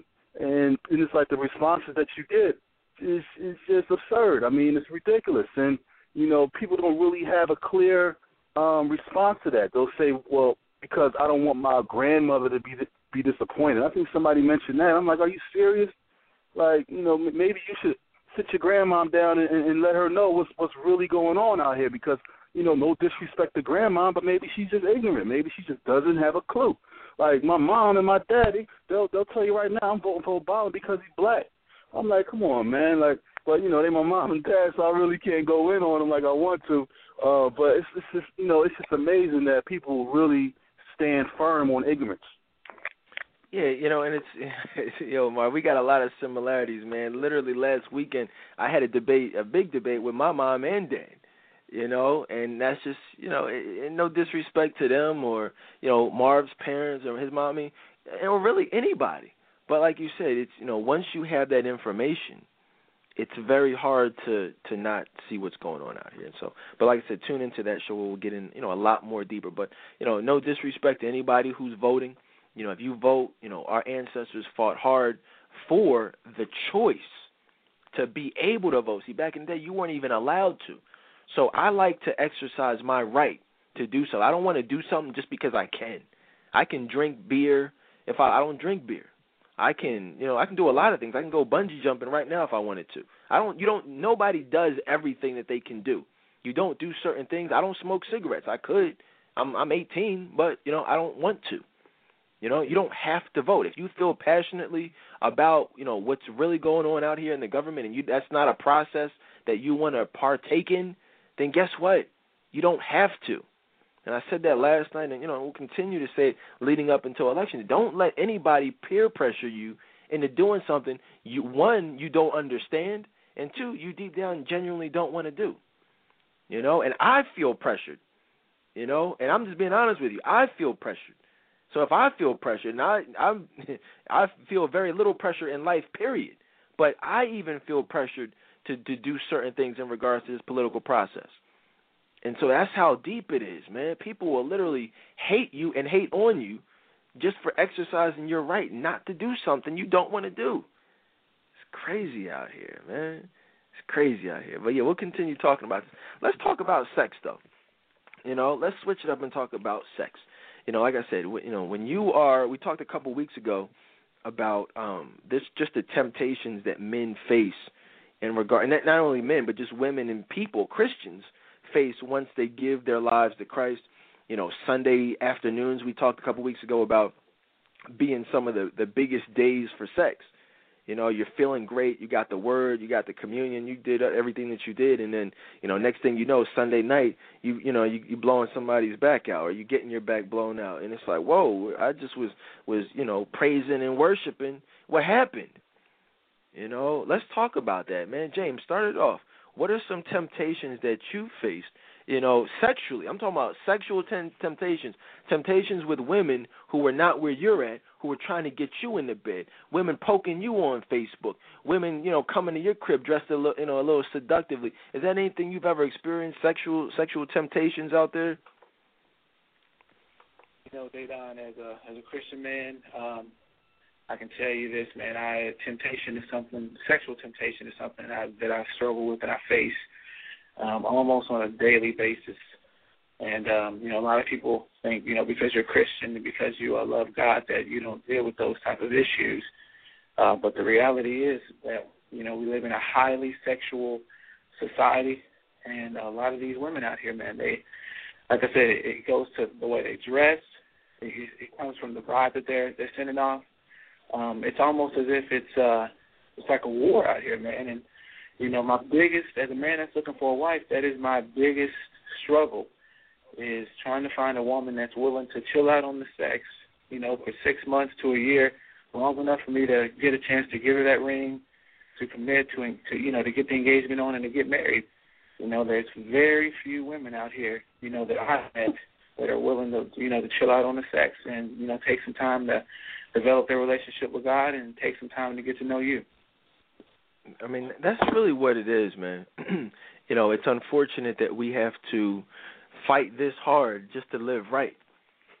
You know what I mean? I told y'all the other night I've had women come to my apartment, in a trench coat. Like, a lot of y'all think that stuff just happens in movies or TV shows. No, that actually happened to me. I've had women do all types of things. I've told women, hey, look, I'm trying to be celibate. I'm trying to live for Christ, and so I'm not trying to do that, and that they'll be turned off. I've encountered that, You know, I've had people look at me as being a weirdo, even friends, you know, who would look like, whoa, you're not having sex? Like, why? Like, why are you doing that? And kind of ostracize me, you know, just because I wanted to, you know, do things the right way. And, you know, but you got to realize that's what Satan wants. He wants you to feel unpopular. He wants you to feel uncool so that you can go ahead and conform to what everybody else is doing out here. You understand that? It's deep stuff, man. And Lewis, is that now? Lewis, you've actually, you know, struggled a lot. You say we've talked about this temptation that you have, man. Anything you want to say about your struggles with sex and temptations with sex? Yeah, I had one time had a woman take my hand and put it on her breast. You know, and I was like, you know, I knew I had to get up out of there because you know you can't stick around. You know, when you see that kind of stuff going down. You know, if you've made a stand, you know, you got to just get up out of there. But, you know, I can identify with what James is saying and what you're saying in the sense that, you know, women, they lose interest. You know, and I'm talking about Christian women. I mean, I'm not talking about, you know, streetwalkers and all that kind of stuff. I'm talking about women that talk about they love Christ. I mean, they lose interest when you tell them that sex is off the table. So I'm like James, you know, we men that are trying to live for Christ, and we're not gonna have these women in these on and off relationships for 4 years, and it's complicated. We're trying to lock it down 6 months to a year. That ring is coming out, and like you said in your case, Daydon, that ring was on layaway in 6 months. 9 months it was on. So we could find a woman that, you know, just we can get to know you, and you have a real relationship with Christ. And if sex is not an issue, then in 6 months to a year, that ring is coming out. But I definitely understand what you all are saying, and temptation is out there. It's hard, but you got to hold the line. Yeah, man. I'll tell y'all one quick story about, matter of fact, while I get that together, Marv, what temptations have you experienced sexually? What's funny is it seems like the moment that I made a conscious decision to, you know, to live for God and just live righteous and just allow Him to just order my steps, it just seems like that's the moment when the freaks started to really show their ugly heads. I mean, like just from my interactions, like, you know, when I do what I do, like I'll visit different, you know, schools, homes, whatnot, and, you know, I work with a lot of single moms, and, you know, I mean, like they look good, and I always catch them when they're, you know, when they're chilling. Like, I'll go to the home and work with their son or whatever, provide therapy, provide some type of service, and, you know, the mom will come downstairs in a tight outfit, and it's like, I know why she's doing it. You know, the man in me, the flesh in me wants to get that second look, like, but you know what I mean? It just seems like I have to always throw them spiritual shades on, man, before I interact with these women, and just ignore them and just do my best. But, you know, I will be lying if I said that it's easy, because it's not. But I think what makes it easier for me to just get through and not submit to it is my firm belief, you know, in God, and just trusting Him that He's going to supply me with that woman that I've always wanted. You know, the woman that's really going to just take my life to a whole nother level spiritually. I mean, it's in every aspect. And those quickies, those one night stands, you know, that dealing with multiple women and just juggling multiple personalities and dealing with the drama and, you know, taking them out, trying to show and prove. It's just like, you know, those days are over, man, because, you know, I've lived that life and I already know what the outcome is going to be. You know, after you do what you do with the female, it's like that next 5 minutes after you do your thing, it's just like, all right, man, like that 5 minutes is just filled with regret and just disappointment in yourself. And, you know, you try to play it off and spark conversation. Like, yeah, you know, it was good. I especially like the way you had your leg up the way you did. That was all that. But in the back of your mind, you're like, damn, you know, I really feel like I let God down. I let myself down. So, you know, I've really been taking a stand for a significant amount of time now, and it's paying off, man. I can't thank God enough for that. Yeah, man, absolutely. And one of the things that I've been doing lately is with my counseling sessions is is asking women specifically, how do you feel about sex? Like, what's your thoughts on sex? If you guys have done sessions with me, we've most likely talked about that, because I found, like I said, there's this thing that women feel that we as men, we look for that, but when in reality, with that, like Marv said, that immediate minute or 2 minutes, like almost the initial 10 to 20 seconds after it's done is like the worst. That's when you feel the absolute worst. But then, you feel it gets worse and worse and worse and just goes downhill, because you're then trying to, like you said, make a bad situation somewhat bearable. So like you said, you'll ask the questions that you really could care less about the answers. You'll have that awkward conversation, that awkward silence, will be in there as well. So, I mean, it's just something that you want to avoid at all costs. I know we as men want to avoid it at all costs. There's no such thing as good fornication. Wait till you hear tomorrow night's show. If you're a newer listener, a lot of you haven't even heard a lot of the classic shows from me and Gerald that we did. This was probably, just total, period, one of the best shows ever. But definitely one of the best shows me and him did, and give you just a different feel, different perspective of how the show has grown. But we're going to talk about how God feels about sex and how it's so impure when it's done the wrong way. You know what I'm saying? And it's deep. You know what I'm saying? Steve, what's up with you, man? You ever had any type of sexual temptation? Oh, they dying, man. Church girls. I wish I did live back in the 50s and the 60s, and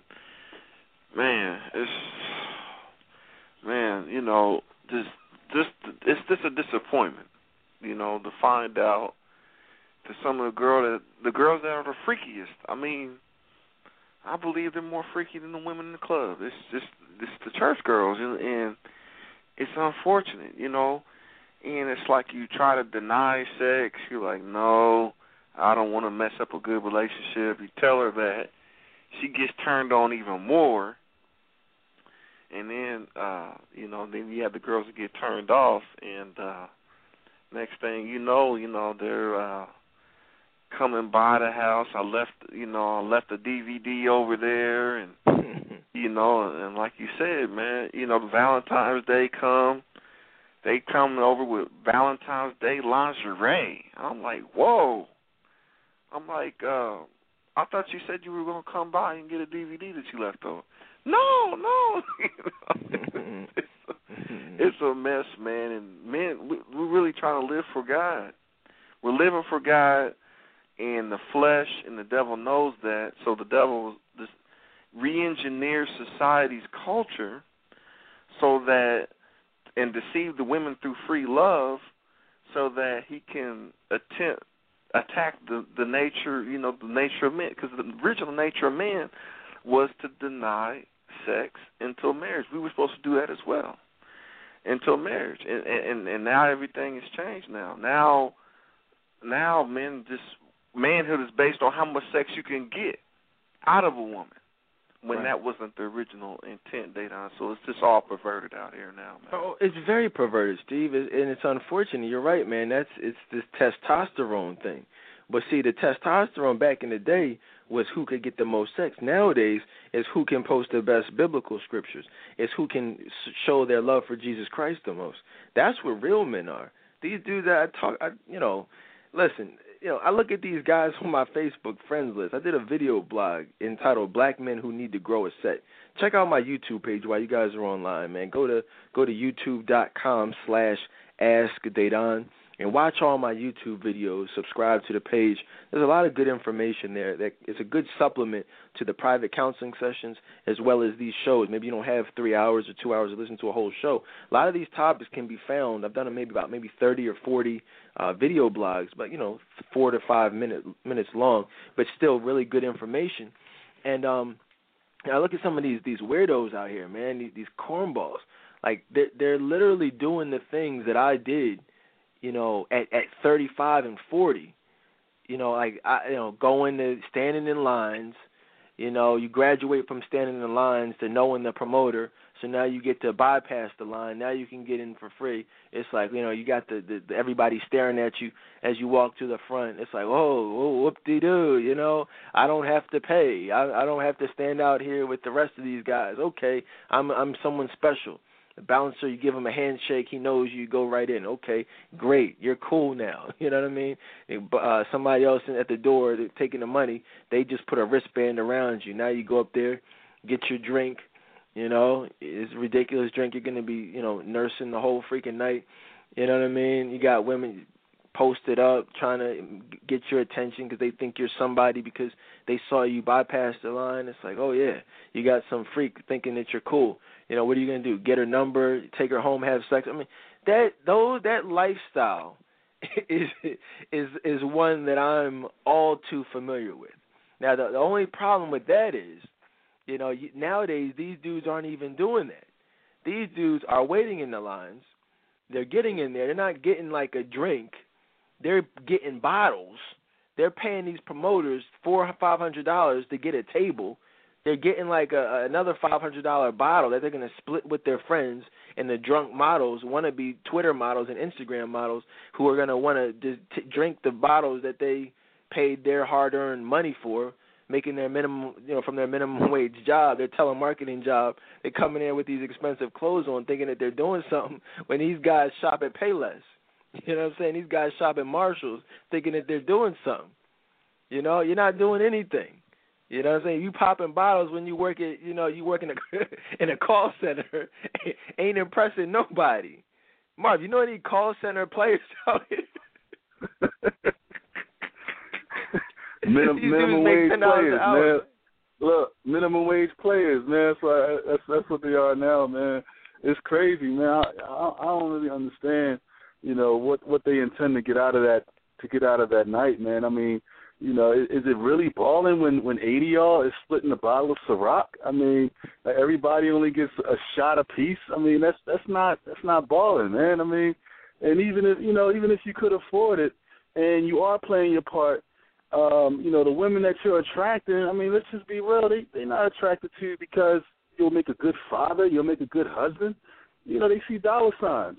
So it's like, you know, you put yourself in a position, you're going to attract who you're going to attract. So that's why I'm so confident now that, you know, the next woman that I meet or that I encounter, I mean, she's going to want me for me because I'm not putting myself out there like, all right, I could buy the world. Let's ride out in the sunset. Let's do this. Let's do that. Like, I'm not going to project myself that way. Like, I'm not going to the club no more. I'm done. I'm done with that. Like, that whole VIP posted up, just being in Mac mode for 3 hours.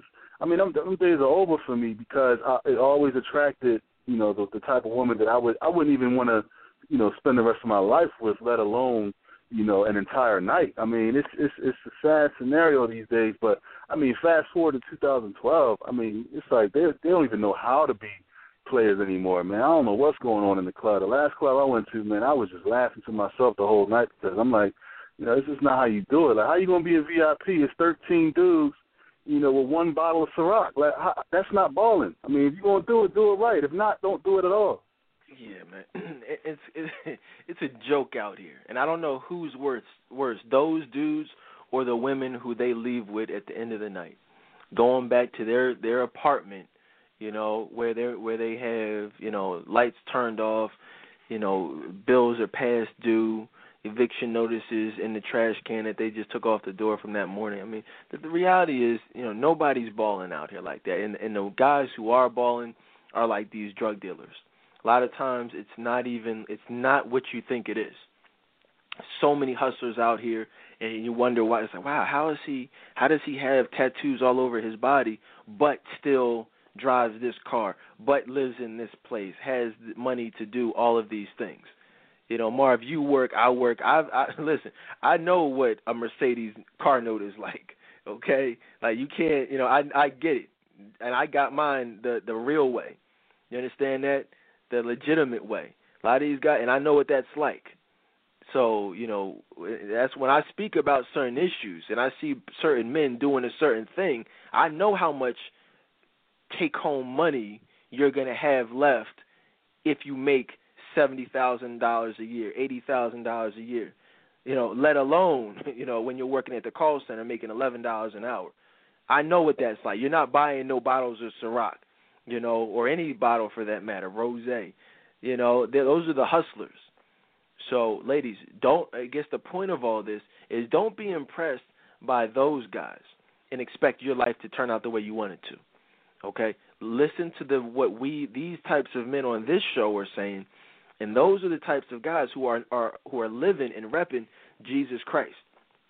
You know what I'm saying? Not the ones who claim to, just based off of what you said, but when you can just look at their lifestyle and see, whoa, this is what's really going on. This is how he really feels.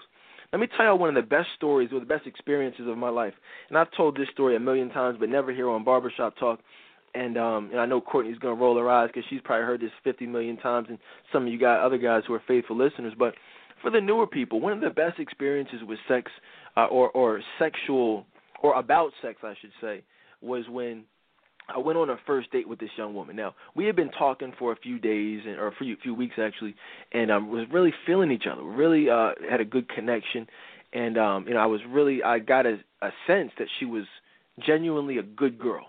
And Marv knows, and James knows, and Steve, and we all know a good girl when we see one. We know the pretend good girls when we see them. We know the emotionally available women, the women who we're like, whoa, this is someone good. I need to wipe that up ASAP. And she was one of those women. So one of the things that we were at dinner, and she says to me, you know what, I want to talk to you about something. I said, okay, cool, what's up? And she was like, I want to tell you something, but I don't want to tell you. I'm afraid to tell you. I said, really, why? I mean, we've been talking this whole time, and we've talked about just about everything, talking on the phone for hours and things like that. She said, well, I just got to tell you something. I'm very afraid because I don't want you to be turned off. I'm afraid because I really like you, and if I tell you this, I'm afraid that you're not going to want to deal with me anymore. I said, no, trust me, I can just about guarantee you that's not the case, But she was like, look, okay, well, I'm going to tell you. She was like, the reality is I don't have sex. I said, okay. She's like, no, no, really. She's like, that's not something I do. Like, I'm not having sex with you. She's like, if this goes somewhere, we're not going to, she's like, I'm not doing that until I get married. I said, all right, that's cool. I said, so what do you want to tell me? What's this great revelation? She's like, no, that's it. She said, usually when I tell men that, they leave. They lose all interest in me, and I really like you, and that's why I didn't want to tell you that because I don't want to scare you off. And that was internally, one of the best experiences that I've had. And I think that, a lot of women, they don't understand how much these men in that ready to settle down stage want to hear a woman say those words and actually mean it. You understand? See, when you're talking about elite men, when you're talking about men who are genuinely living for God, see, there's a little thing called discernment. Okay? What that means, in case you don't know, that means we can spot BS a mile away. That means when you're a freak, we know you're a freak. If you're a hoe, we know you're a hoe. But if you're genuine, we know that you're genuinely telling us the truth. Just like I knew that she was genuine when she said she wasn't having sex. Was she a virgin? No, she wasn't. She had been with two people, two boyfriends from her past, and she said that, you know what, those situations happen, but she's made a decision. She's been celibate for 3 years, and she was not going to have sex. And that was just a great experience because I could tell that she meant it. And living for Jesus Christ was something that was special to her. James, matter of fact, I'll come to you next. Lewis, as a man, I already know you're smiling over there because as a man who has also made that same decision, what would you give right now to hear a woman say those words to you? How did you guess I was smiling? I guess that was a good guess. Oh, man, oh, my goodness. I heard a woman say that. Oh, whew. Because it just seems like, sometimes sometimes, a lot of times it gets discouraged. I mean, you tell a woman that you're a virgin, it's like telling them you got AIDS. And I know that was a harsh thing to say, but it's the truth. I mean, that's how they respond to it. If a woman said that to me, oh, man, I'd just be blown away. You're talking about wanting to turn a man on, and I'm not talking about sexually. I mean, if you really want to turn a man on that's living for Christ, you tell him something like that and mean it. I'm not talking about that, you just not having sex because you ain't found the right person. I mean, if a woman who made a choice to be celibate because of her relationship with Christ, oh, man. I mean, I would just be blown away if I heard that. I'm telling you, the wife would just be exploding in my head if a woman said something like that to me. Man. Listen, I already know that's why I came to you first because, see, and that's how I was. That's how every man would be. And you see how, I mean, this is Lewis. You guys all know Lewis. You know he's a great dude. And you hear just the excitement in his voice if just the thought of finding a woman who would not have sex with him. That's the problem, ladies. Y'all think we want to have sex. Y'all think, I had a young woman tell me today, she said, so how do you think men feel about sex? She said, well, they just want it. They want it all the time. They want to get as much of it as they can. I said, what? I said, we're trying to get as little of it as we can. We want women to tell us no. We want to meet the woman who is celibate and trying to live that way. But the problem, that's why these men are single. That's why these men aren't putting rings on layaway. You know what I'm saying? Because you guys are having sex. And listen, please don't mistake what I'm saying and confuse it for us blaming you. Because this isn't a matter of blame. Because if to be real about it, if we want to blame anybody, we blame ourselves. But listen to what's being said. We are looking for women who are not having sex. Now, if we determine that you are having sex, am I going to sit here and say that those men won't have sex with you? No, I'm not. In fact, they probably will. But that's where the regret comes in. That's where the disappointment comes in both you and us. This show is not about talking about what's right.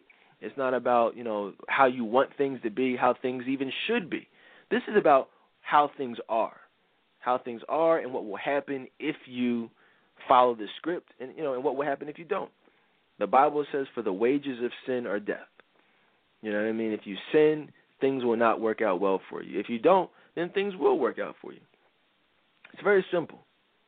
It's deep stuff right here, man. James, real quick, let me ask you, man, if you had a woman say that to you, man, I'm celibate. Not I'm trying to be celibate. Not like most of these women out here talking about something, well, I'm celibate, which really means, well, I broke up with my ex and I'm fed up with men, so I'm not giving nobody no sex for the next several months. Not talking about that. I'm talking about women who genuinely are celibate. How would you respond to that, James? You know what, Dedan, man, if I met a decent-looking lady that had that mentality, man, I can definitely tell you that I would put her in a category a step above any other woman that I've ever met before. She would definitely be the type of woman that would get that opportunity to meet my family, and she would definitely be the type of woman that would get the chivalrous treatment that some of the other women did not get and will not ever get. To be honest with you, man, I've the last two women that I dated, man, didn't last very long, but the last two women that I dated were Christian women, and they put up that front as if they were, God's greatest gift to this earth, and they were the holiest women. But a lot of these women don't realize, man, is that elite men have that Holy Spirit inside of us, man, and we have that discernment. And when we're really looking for the woman that God has for us, God will warn us. He will open up our eyes and help us to see that promiscuity even before we get deep into a relationship with you. And you better believe if there's any type of sexual vibe coming off from your Facebook posts, from the words you say, from your actions, from the clothes you wear, if there's any type of sexual vibe coming from you, an elite man is going to turn in the other direction. And Dedan is totally on point. Some of these men out here, they will sleep with you. They'll sleep with you, and then they'll toss you to the side, and they'll go and look for the other woman that they can take home to meet their mom. That's exactly what happens. Listen to what he just said. These men will have sex with you. And if you get caught up in trying to play this blame game and trying to rationalize what you did based on the things he said to you and his action, you will be single. My mom, she always used to tell me, look, you look both ways before crossing the street.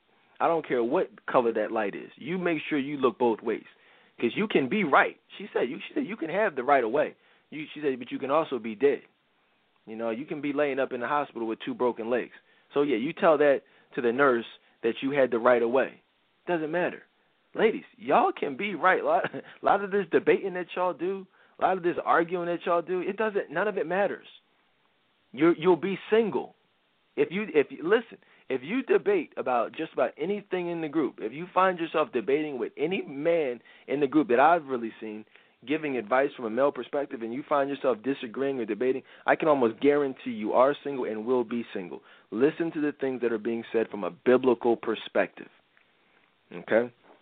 That will really help you get where you need to be emotionally and all that. Let's talk about some real quick, I got you here, Lewis. Now, see, you've actually, a lot of people don't know, you mentioned it before in the show, we've talked about it, but you're actually a virgin, man. Why are you a virgin? Just real quick, what does that mean to you?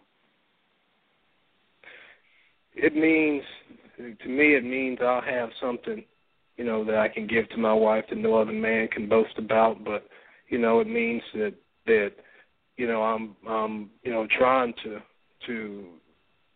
do it to glorify Christ and to show that through him anything is possible. But there's a lot of temptations out there. But to me it just means just trying to do it the way Christ intended for it to be done. And like I said, I'll have something that I can offer my wife that nobody else can.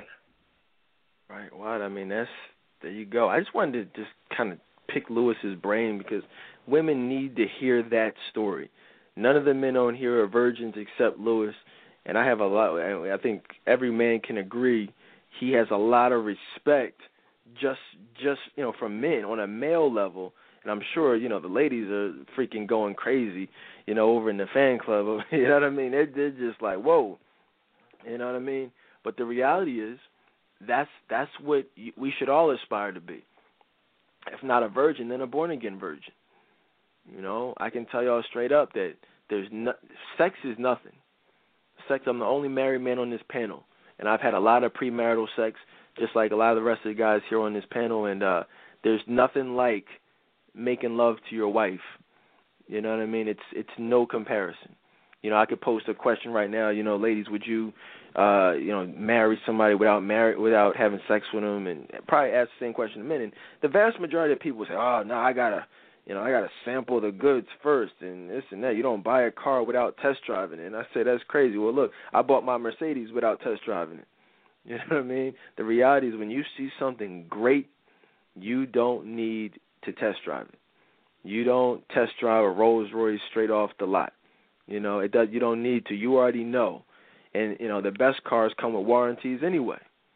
So you don't need it. You know what I'm saying? If something goes wrong, you bring it right back. But nothing is going wrong. You understand that things don't go wrong when you're driving a brand new Mercedes off the lot or a brand new Rolls Royce off the lot. Now, if you want to look at that from a different perspective, if you're buying a used Camry with 200,000 miles off the lot, well then yeah, you can expect some trouble with that. You can expect not to have the smoothest ride. You're not going to have the best quality. And so, just so y'all know, so we don't sugarcoat, you know what I mean? There's no need to play games. Let's be real about what we're talking about here.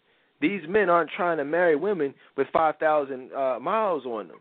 They want that brand new car off the lot. 50 million sexual partners. The celibacy, but not really celibate. That's that's their game. That's their angle. I'm celibate. I don't do that. But the reality is you've had sex with all of those men you've claimed to be celibate with. Marv, you know any women like that? Yo, man, that's crazy, man. That's crazy. That celibacy thing, I don't know why women throw that out there if they're not genuine about it, if they're not going to stand behind that. I mean, I was dealing with a woman, a few years ago, and she was celibate. She claimed she was celibate, but I dealt with her within a 3-month span, and I had hit like 5-6 times. So it's like she's saying she's celibate on one end, but then the next end she got her legs in the air. So I'm like, yo, make up your mind. I mean, either you're celibate or you're not. So I mean, I really don't know why she was saying that in the first place. And I mean, there's a lot of women out here who they front like they're one way, but then you use the term discernment. I mean, you can just sit back and just see her for who she really is. It's a sad situation, man. I mean, women just really have to just take heed to what's being said tonight, and stop making excuses. Stop debating with people who are just here to try to help you. Because, I mean, even if you feel like you're winning a debate, at the end of the day, you're losing. Because now you're putting yourself out there. People are going to, perceive you in a different way.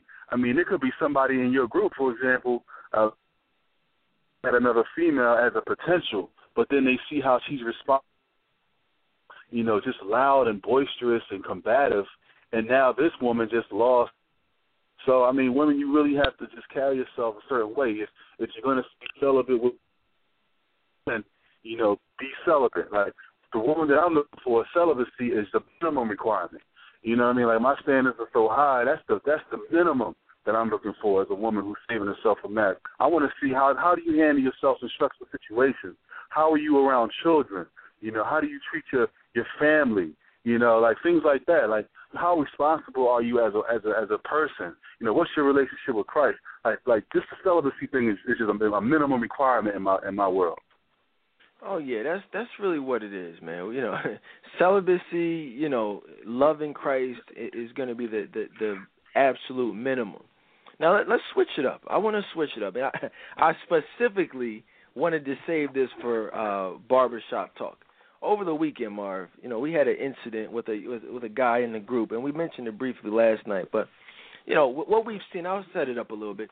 We're seeing an abundance of homosexuality just in society as a whole. But specifically, we're seeing a huge increase in homosexuality in the church. Like we mentioned earlier, there's a lot of weakness or perceived weakness amongst men in the churches, not because you see, these strong men like you see here on this panel being not afraid to proclaim the love for Jesus Christ. Nobody's going to say, I'm weak. Nobody's going to say Steve is weak, Lewis is weak. Nobody would ever call us weak. But the reality is Christian men are being perceived as weak because of what they're used to seeing in the church. These men on the DL, these flamboyant men who have infiltrated the church and are making a mockery of what God calls an abomination. You understand that? We did a show, probably a classic show, a couple of Sundays ago on how God views homosexuality, filled with nothing but actual scriptures and text, biblical text, speaking about how God feels. And there's no justification, there's no rationalization for any of this stuff that we're seeing in today's society. We're living in the spirit of the Antichrist where the Bible could not be more clear about how God views homosexuality, but we have Christians across the board, from Jesse Jackson to, I don't even call Obama a Christian, but everybody and their mom is jumping on this bandwagon of supporting gay marriage. And that, I don't know where they're getting this stuff. Where in the Bible does it say anything about any of this stuff in regards to supporting this? God calls it an abomination. So we have these gay choir directors, a lot of gay pastors. Actually, I'm telling you a quick story. I'm not going to name the church. I don't even remember the name of the church, but even if I wanted to name it. But I went to this church with my ex-girlfriend, back in 02, 03, maybe 04. And it's down in South Philly. And some of y'all might even know about it because it was crazy. The pastor was blatantly, and obviously feminine, clearly feminine. Very, very, not even a little bit, but very feminine, single man. Not saying that necessarily means anything, but how many non-married pastors do you guys know, in the black community? I don't know too many. I haven't seen too many. But this guy was 45 and single, extremely feminine. The church was literally filled with flamboyant men. Some of the ministers were flamboyant. I'm just looking around and I even asked her, I'm yo, do you, am I missing something here? Do you see what I see? And she just kind of played it off like it was no big deal. She loved the church. I was well, I really don't feel comfortable here with seeing this type of flamboyant, people be gay dudes in the aisles, praising God. I'm whoa, this is an abomination, and that's, a lot of people say, well, who are you to judge? No, it's not judging. It's standing up for the word of Jesus Christ. if some, like, it's kind of, let me give it to y'all like this. If I got a buddy of mine, here, perfect example. Now, his father, oh man, this is a great analogy. Now, I'm just so glad I thought of this, is that I got a good friend. Now, we've been friends for a long time, but his father had a serious problem with alcoholics. And so he had a rule of not having alcohol in the house. Now, his father passed, but my friend lives in the house now. And so we were on our way out somewhere, and I had a bottle. It was just nothing major, like a little Smirnoff or something. We were on our way out to, I think, a club or something. So I'm like, what's up, man? I was just picking him up. I was, like, waiting in the doorway while he was ready. He was like, well, look, I got to go finish ironing my clothes. I'll be down in, like, 5 minutes. I'm like, cool. I'll sit here and wait for you. He was like, cool. He was like, hold up. What's that in the bag? What's that? What you got there? I was like, no, it's not. It's just a little Smirnoff. He's like, yo, I'm gonna need you to I need you to take that out the house. I'm like, I'm just sitting here. I'm not gonna spill it, and I'm just waiting on you. Like, we can leave. He's like, I hear you, but I just need you to take the alcohol out of the house. He's like, you know how my pop felt about that. I said, so you gonna make me wait for you in the car? He's like, you gotta do what you gotta do, but you gotta take the alcohol out of my house. And if you guys see that analogy, he didn't have a problem with me, per se. He was respecting how his father felt about the alcohol. He was honoring him and speaking up for him. You understand that? And that's what we need to do. God isn't here to come down out of the heaven and physically say, I think, homosexuality is an abomination. He's not here to do that. He's not walking the earth. He is looking for people like myself. He's looking for people like you, for Marv, for Lewis, to take a stand and to know the word and to be strong in the word and say, you know what, no, this is not okay. This especially is not okay if you consider yourself to be a Christian.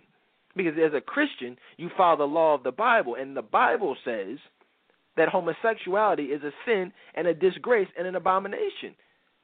Now, that's not judging. That's speaking up for Jesus Christ.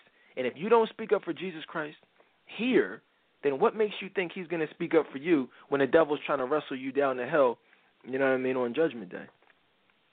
A lot of people don't like that. James, any thoughts? You know what they done? You hit the nail on the head, man. The reality is we got a lot of lazy Christians out here.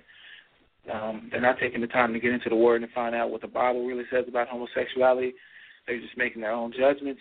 And, the reality is, man, that we as Christians are going to have to make a choice eventually. It's either going to be for God or it's going to be against God. And there is not going to be a middle ground. And I can completely 100% relate to some of the stories that you have told.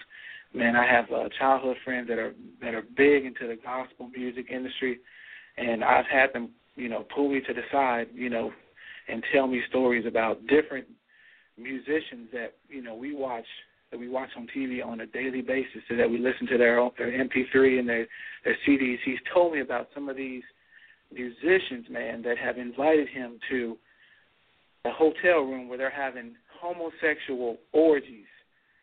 And these are people that are selling hundreds of thousands of Christian CD tracks.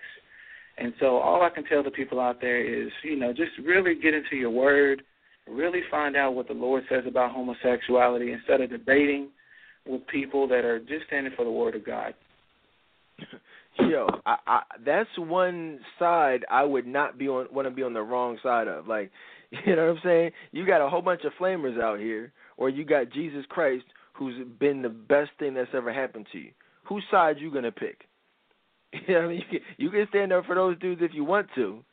You know what I'm saying? No, your gay best friend if you want. But at the end of the day, that's not going to matter. And so I think that it's all part of Satan's plan. One of the things that y'all got to realize is Satan doesn't want to destroy the church. Okay, or I should say he doesn't want to eliminate the church. He doesn't want the church to go away. What he wants to do is infiltrate it and water it down so that when people look to the church, what they see is weakness. What they see is contradiction. What they see is blasphemy. So that lessens their respect. Like when people hear the word of Jesus Christ, that meant a lot more to a lot more people 10, 15, 20 years ago. Now it's unfortunate. I mean, the word of Jesus Christ, the name of Jesus Christ will always be powerful. But, when you look at what society is trying to do to the black church, they're trying to make a mockery of it. They're elevating other people up to, idol status. They're taking, they're just doing a lot of different things, whether it's the corruption. You look at some of these major pastors. Look at some of the major pastors. Creflo Dollar was arrested publicly, a big thing about, beating his daughter, abusing his daughter. Like what? Like what's the dude? Eddie Long. These mega church pastors, the pastor of Sharon Baptist Church here in Philly. You guys got a chance to hear, the whole Pimps in the Pulpit thing. The chick wrote a book about, sexual, she was molested and abused sexually in the church, one of the biggest churches here in Philly, Atlanta. Look at these. This is what's going on. You look at some of the biggest churches around the country, they're filled with scandal. And that's not a coincidence. That's because Satan wants people to look at the church and think negatively. It's crazy. Louis, I mean, have you noticed that stuff, like what Satan is trying to do? Oh, yeah. I mean, you can see it. You can see when you watch TV how all these television shows are now, trying to make provisions, trying to gear toward, homosexuality. You don't see TV shows trying to gear toward family. You don't see them trying to gear toward Christ. You see them trying to make provisions for homosexuality. And like you were saying about the church, Satan, he knows what he's doing. He's a false Christ, a false God. He tries to do whatever he can to make the church look bad. That's what he wants to do. He wants to try to discourage people. But like you were saying, we have to stand up for Christ. I mean, we have to make a stand. The Bible is pretty clear on how God feels about that, and we just have to make a stand in Christ. Yeah, it's not, and the problem with it is that people aren't reading the Bible. People are acting like they don't see it. I post the scriptures. They act like they'll debate about it. They'll debate about Beyonce. They'll debate about Obama. They'll debate about Pam Grier. But when I do a show, a biblically based show about what God says about homosexuality, is crickets. You know what I'm saying? Nobody wants to go up against God. But when it's Dedan Tolbert, when it's Marvin Wells, it's like, let's debate. Let's get it in. Let's get ready to rumble. They get excited. That's when they get the old typewriters out, start typing these long essays, and uploading them on the Facebook. Like, whoa, like where did all this come from? That's where the passion comes from. Similar to the way, that's why I think Steve said that these church girls are so passionate or so freaky. It's like that they're extra freaky. It's like that aggression comes out. You know what I'm saying? Now, I mean, I've had sex with like porn stars, like or not porn stars literally, but I'm talking about church porn stars. You know what I'm saying? Who go crazy. It's like, whoa, who are you right now? Where did all this come from? And a lot of that is that's Satan. It's Satan manifesting and stuff. So it's like that's even with me and even with Marvin, even with Steven, and just about any black man they will have. I guarantee you, ladies, and it's unfortunate that black men are automatically conditioned to second-guess Christian women. It's sad. It's a sad state of society, but it's so bad out here. Y'all have no idea. If you're a really good woman, you probably don't know, because your girlfriends aren't going to reveal their hidden sexual exploits with you. If you're not doing it, then you don't know from firsthand experience. You just have to take our words for it. There are so many freaks out here who are claiming to be living for Christ. I'm talking about women with the whips, the chains, the threesomes, the orgies, the different toys. I mean, everything, man. Marv, am I lying? Absolutely not, man. I mean, these women out here, and not all, but, a lot, it's like they'll purposely, and consciously go out into the world and sin, knowing that what they're doing is wrong, knowing that what they're doing God is looking down upon, but then they'll go in church on Sunday and kneel at the altar and pray for forgiveness. I mean, God isn't stupid. Like he forgives all, but if you're premeditating, being a slut, or if you're premeditating, doing freaky nonsense Monday through Saturday, I mean, God has to hold you accountable, man. Like, you have to be held accountable for your actions. Like, you can't purposely sin, knowingly sin Monday through Saturday, and then Sunday think God is just going to be like, all right, we're going to wipe it clean this time. Go out there and do your thing again. Like, I don't think that's his purpose, man. I don't really think that was the intent. Like, you have to willingly, live righteous. You have to. I mean, it takes an effort, man. But you have to stay away from certain things that God is not going to like. You have to stay away from certain things that Satan is going to use to throw you off, like the clubs, the bars. Like, I don't drink or smoke because I know that once that's in my system, it's just going to open up so many other doors, and those doors are not leading to a closer relationship with God. So it's like people who don't even talk how I talk in regards to their beliefs. I don't associate with them. I just be honest. And people could judge me all they want and say, oh, you think you this, you think you that. I mean, hey, it is what it is. I have to put myself first. Like, I have to make sure that my walk is consistent with what God wants. Right. Real quick before I forget, remember I told y'all earlier I was talking about Obama and Biden, that sign from 2008. I don't know what happened. Almost the whole show, ever since I said that, I told y'all to Google it. I couldn't find nothing. I'm like, whoa, where is it? Because I know I saw the sign on one of my neighbor's lawns, and I've seen it in a couple other places even before I realized it back in the day. But there's virtually no mention of it online, and I had to search and search and search, and I found the symbol, and I posted in the Friends of the Dedan Tolbert Show group, the one that I'm talking about, the star in the circle, which is clearly the symbol of Satan, if you know anything about demonic symbolism and satanic imagery. So I posted in the group, check it out, and you guys can kind of see what it is that I was talking about. But, this is like I said, we're not going to be here all night, but I did want to touch on, a couple of things in regards to homosexuality and just the struggles that we face out here as men.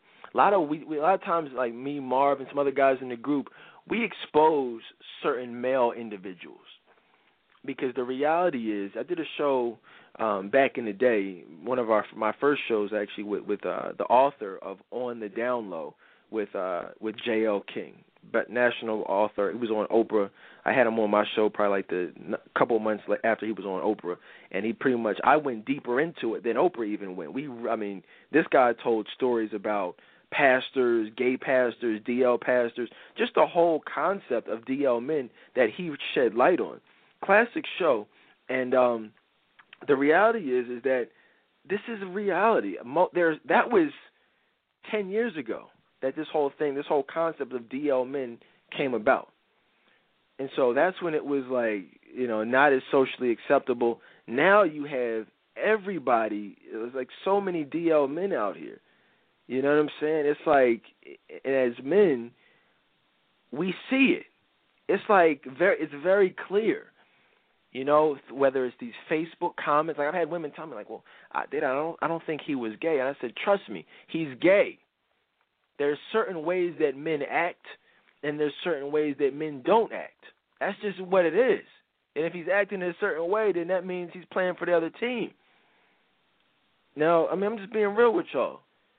Steve, you ever come in? You know what I'm talking about, man? You ever meet some of these dudes that's, acting in a certain manner, looking at you in a certain manner? It's like, whoa, you're gay. Man, the whole homosexual thing, to this day, it pisses me off.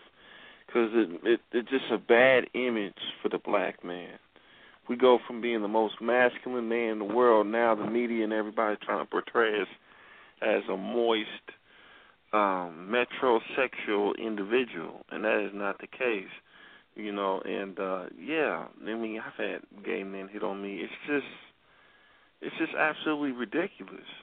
And look, Sodom and Gomorrah, and they try to say, they were born this way, and it's just a slap in the face. It's just, man, I used to get so pissed. To this day, I still get so very pissed. They passed laws. The President Barack Obama passed laws protecting gays from being insulted through the internet, and it's just so much. It's just the society is shifting. The social engineer is shifting the culture to go towards the acceptance.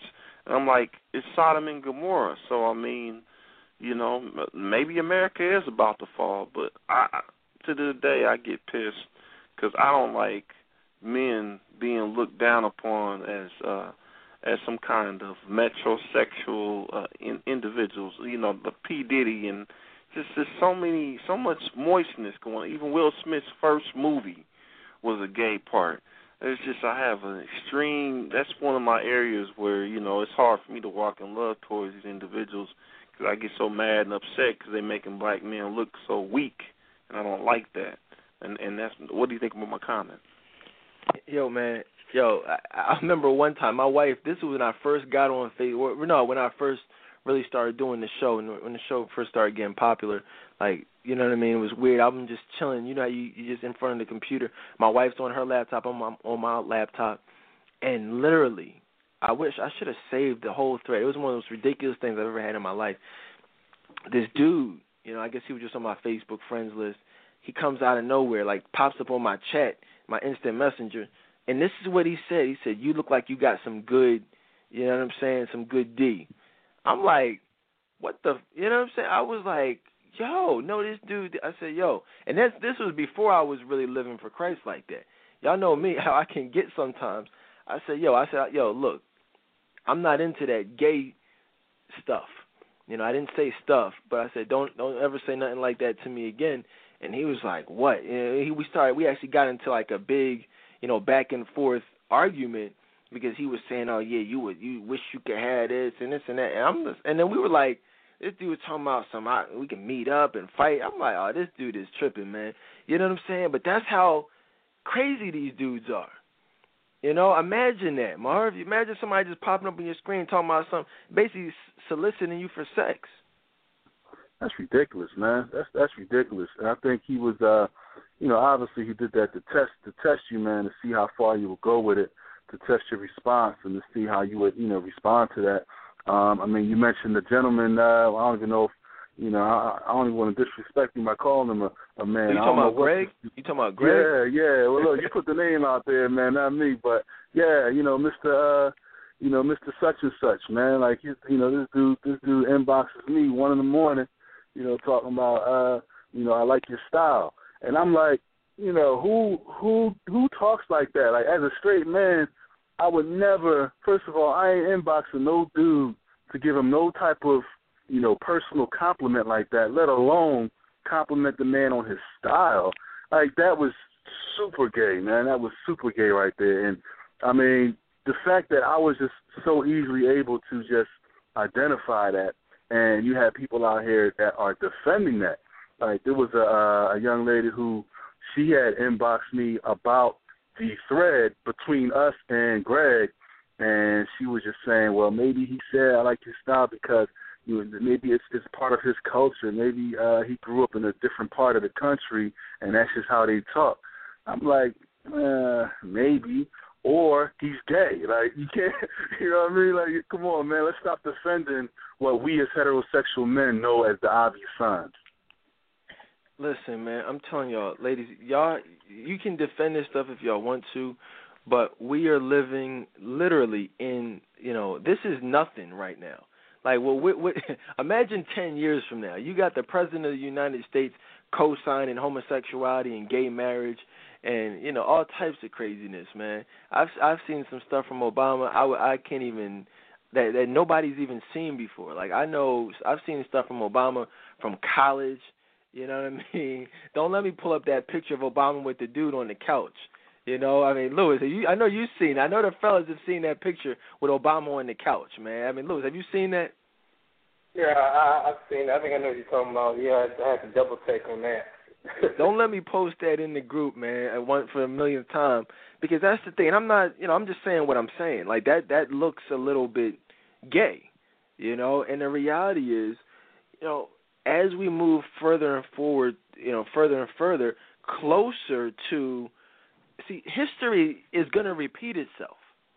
That's what a lot of – I don't know how it's going to happen, but if you look at historically, biblically, the things that have happened, the Bible, we talked on the homosexuality show about Sodom and Gomorrah and how God viewed that and how pissed off he was. How pissed off – if he was that pissed off then, imagine look around at what's going on now, politically, sexually, morally. God is furious. This storm that we just had, they said it was one of the biggest storms in the history of the world. Or at least the history of this country. But I believe they said the biggest storms ever. You know what I mean? Imagine it was a storm that wiped out the whole earth, when in Noah's time, because the reason for that was that God looked down on the world and saw that there was basically no morally sound people on the earth. And that's how bad it got. So God said, you know what? I'm just going to go ahead and destroy the whole earth. Now, the Bible says that that's what's going to happen again. Jesus is going to come back, and then the world will become destroyed. There will be nothing, and the devil will roam. All of God's people will take it up to earth, and everybody else. It's funny. People think that people go to hell. No, people are going to go to hell. They're just going to be left here, and this is going to be hell on earth.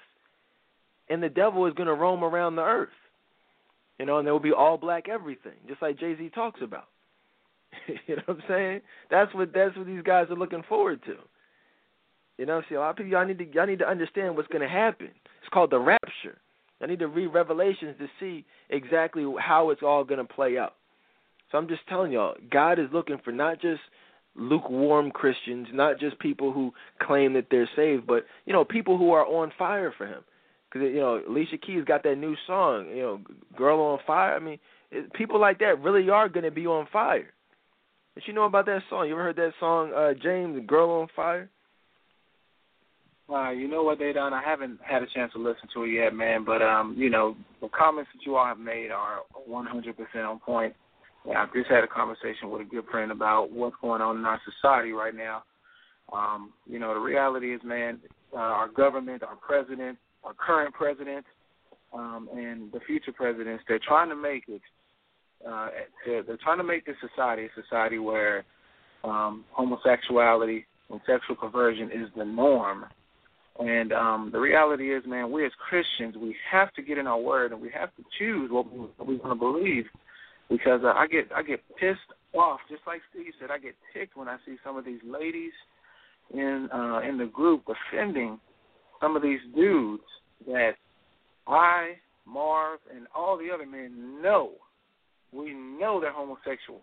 We know what's going on. But these ladies continue to defend them. They continue to co-sign on some of the things that they're saying, continue to give them thumbs up on, 40, 50 thumbs up for a comment that they've made.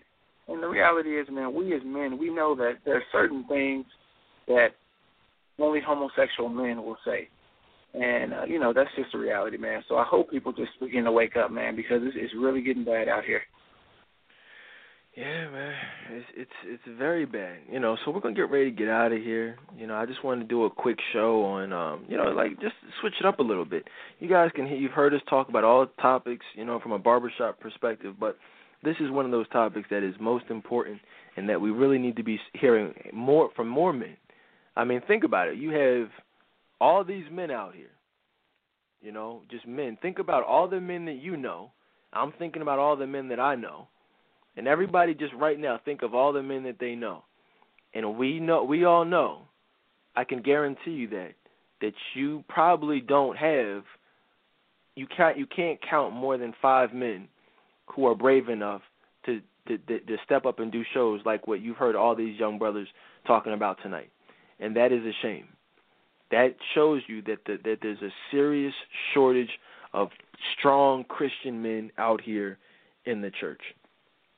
It's crazy out here. Marv, go ahead and leave them with some words of wisdom, man. What do you want to lead the people with? Hey, man, thanks for having me back on the show, Dedan. I appreciate you for just giving me the opportunity to just share my experiences, share the love that God has given me to give to the listeners. The reality is, homosexuality thing is ridiculous, man. I mean that's the words of wisdom, man. My 5-year-old son, man. I really feel for him, man. I really do, because he's going to grow up in a society that's going to be worse than what we're experiencing, man. So, the single mothers out here, I feel for you. I really do. It's the ones that have sons. Find a male mentor in your community, in your church. A family member that you can trust. You have to make sure that your son is close to a male figure, who's standing strong, with God, who has the beliefs that you agree with, that will be a positive influence in your son's life. It's critical. It's critical. Like it's a matter of life and death, literally. It's sad, man. It really is. And for those out there who are voting for Obama, I was really never really into politics because the overall system doesn't really support my people. But for those who are voting for Obama, just understand that you are advocating homosexuality. You are advocating gay marriage. And for somebody to be a Christian, you can't be on both sides of the fence. You have to take a stand. If you're a Christian, Christianity is against homosexuality, period. So you can't say I'm voting for Obama because it's about change. Yeah, it's about change, all right. It really is. When he did that, it's about change campaign in 2008, he wasn't lying. Like, we thought it was a change of skin complexion, but it was a change of sexual orientation.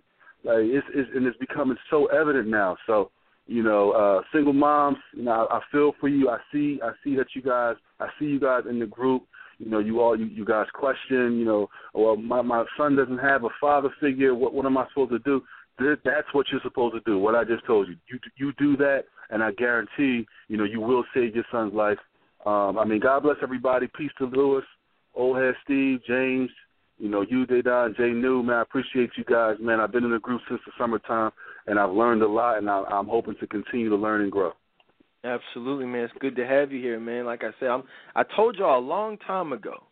I don't know if y'all remember that. I told y'all a long time ago that I'm building an army. I'm building an army, and I've got, I got to start the Courageous Black Men, a Facebook group. It's about 800 men in there. I'm looking to have that group grow.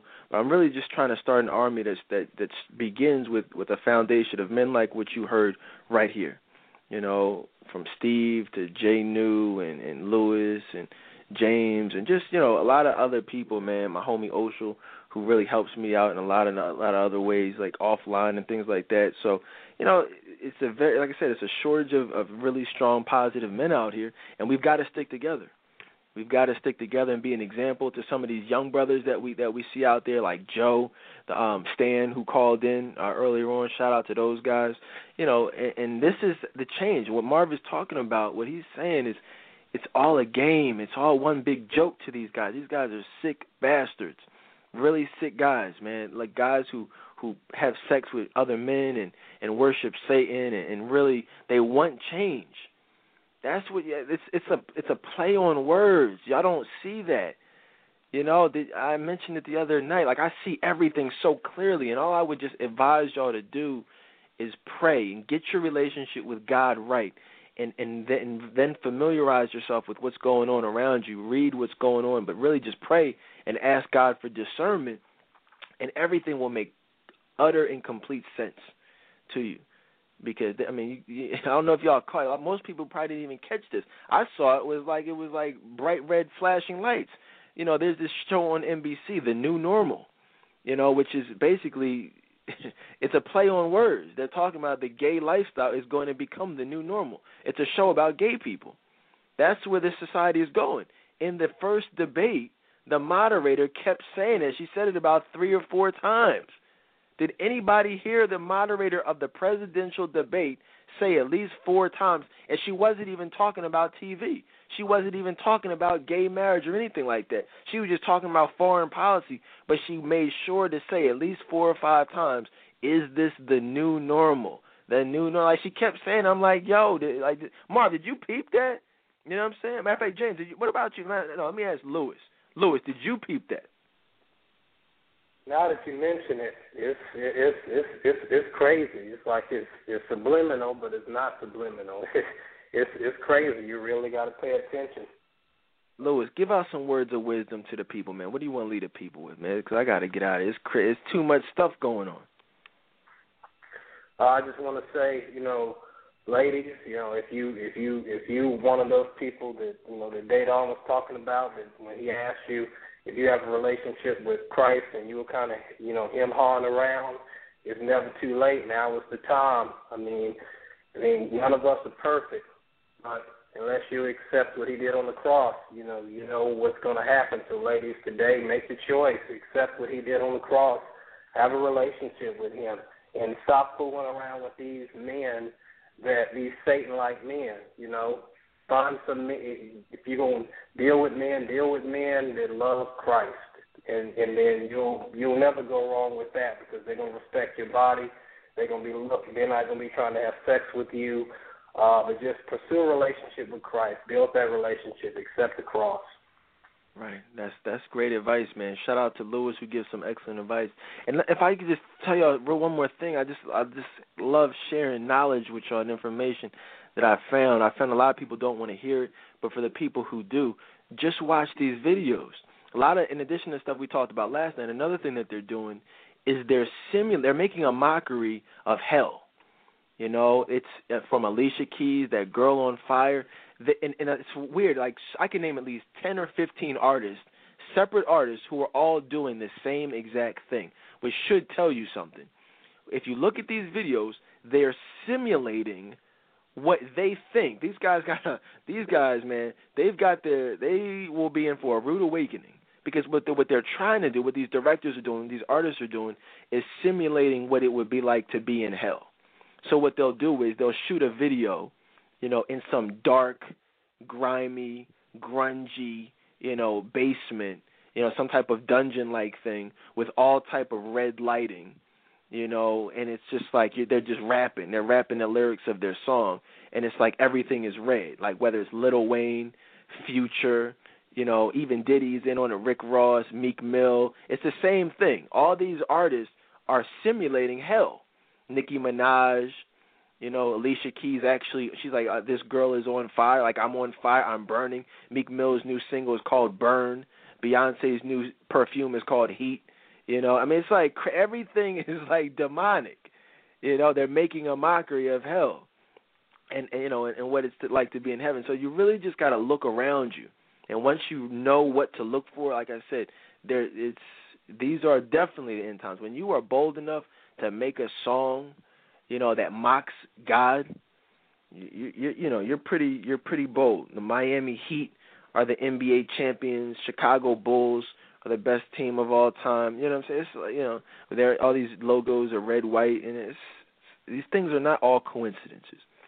So I just want to throw some stuff out there, and we'll continue to talk about these issues in a way that nobody else will, because we are not afraid to take a stand for Jesus Christ. James, man, go ahead. I appreciate you, man, being out there with no power, just really braving out and staying, being on the show tonight. I appreciate that, man. Give some words of wisdom to the people. Dedan, it's always a pleasure, man, to be on the show with you and the fellas. Barbershop Tuesday, man. I thank God for you. I thank God for what you're doing, man. You and the rest of the fellas are always in my prayers, as well as the members in the group. All I can tell people is, like I said before, get in your word and know what God says about certain issues. Don't be like everybody else and go along with what everybody else is doing. Stand up for God, and I guarantee you, if you stand up for God, then He will be there to protect you. He will be there to defend you whenever you need it. I speak a prayer of blessings and strength over everybody, and I just pray for that everybody will have a great night.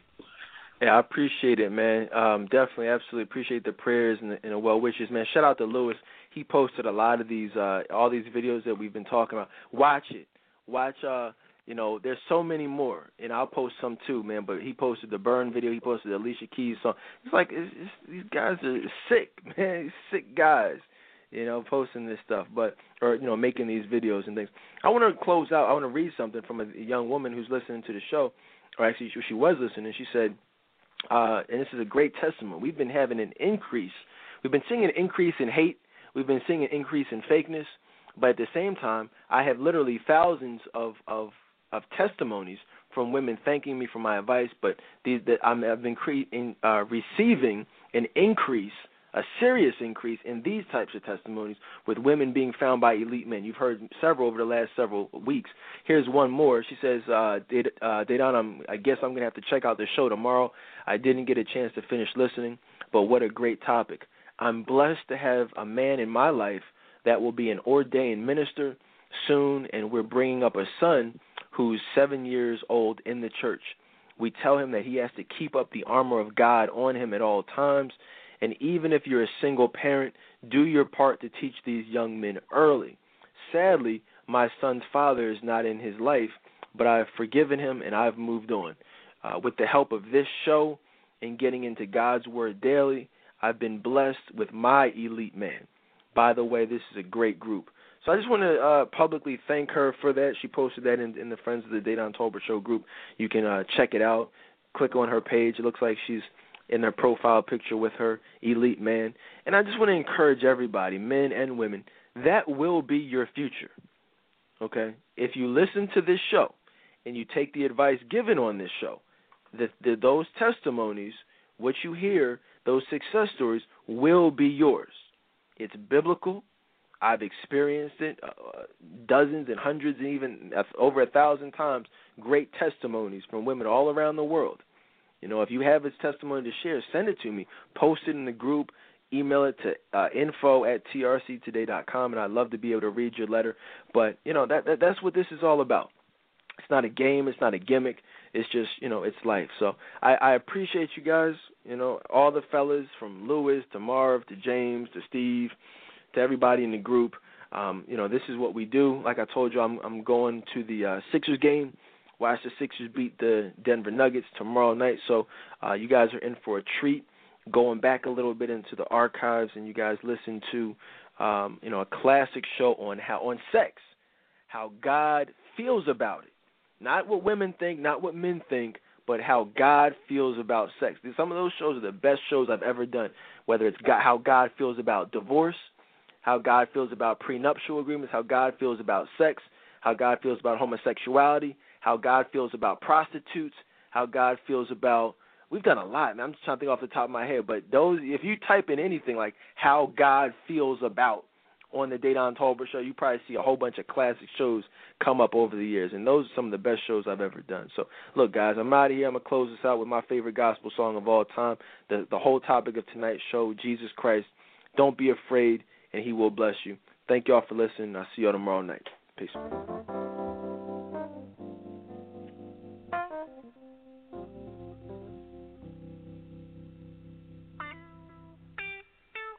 Hallelujah. Young people, there's nothing wrong with dancing for Jesus. But we can't forget where we come from. So if you don't mind, let's have a little church right now. Something about that name. Thank you, Jesus. Oh, yeah. Listen. Something about the name Jesus. Something about the name Jesus. Oh, Lord. Hallelujah.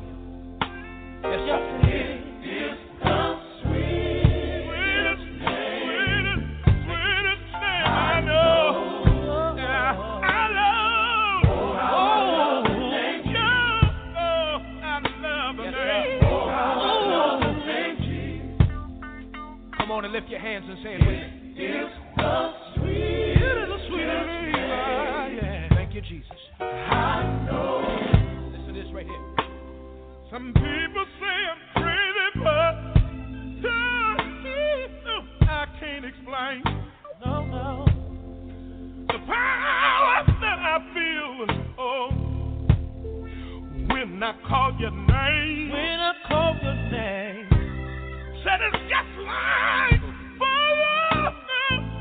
Oh, shut up in my bones. Oh, yeah, the Holy Ghost. Yes, it is. And it just won't leave me alone. There's something, yeah. Something about the name. Yes,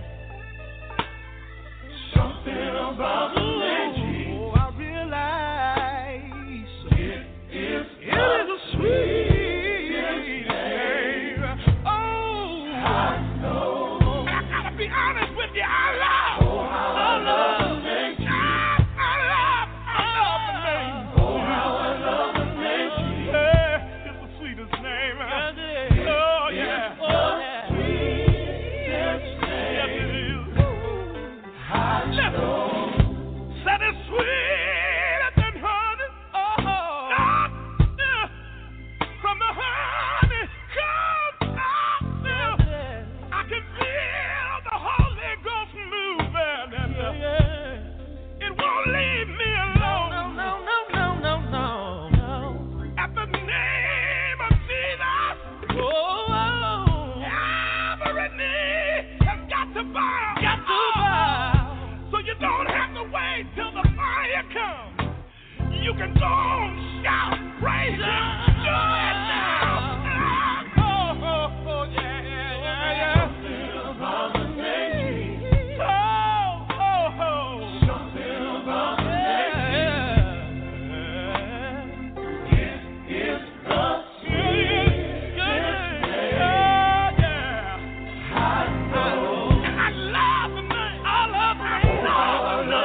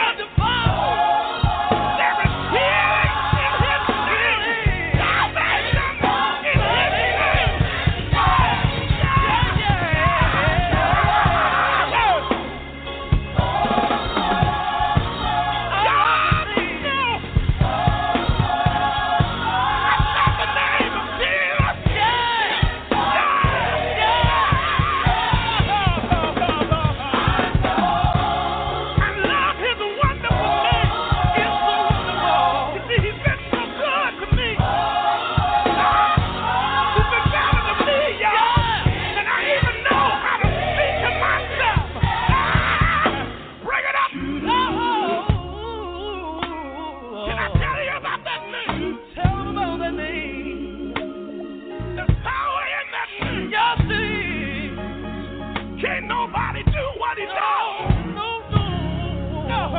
I love the name.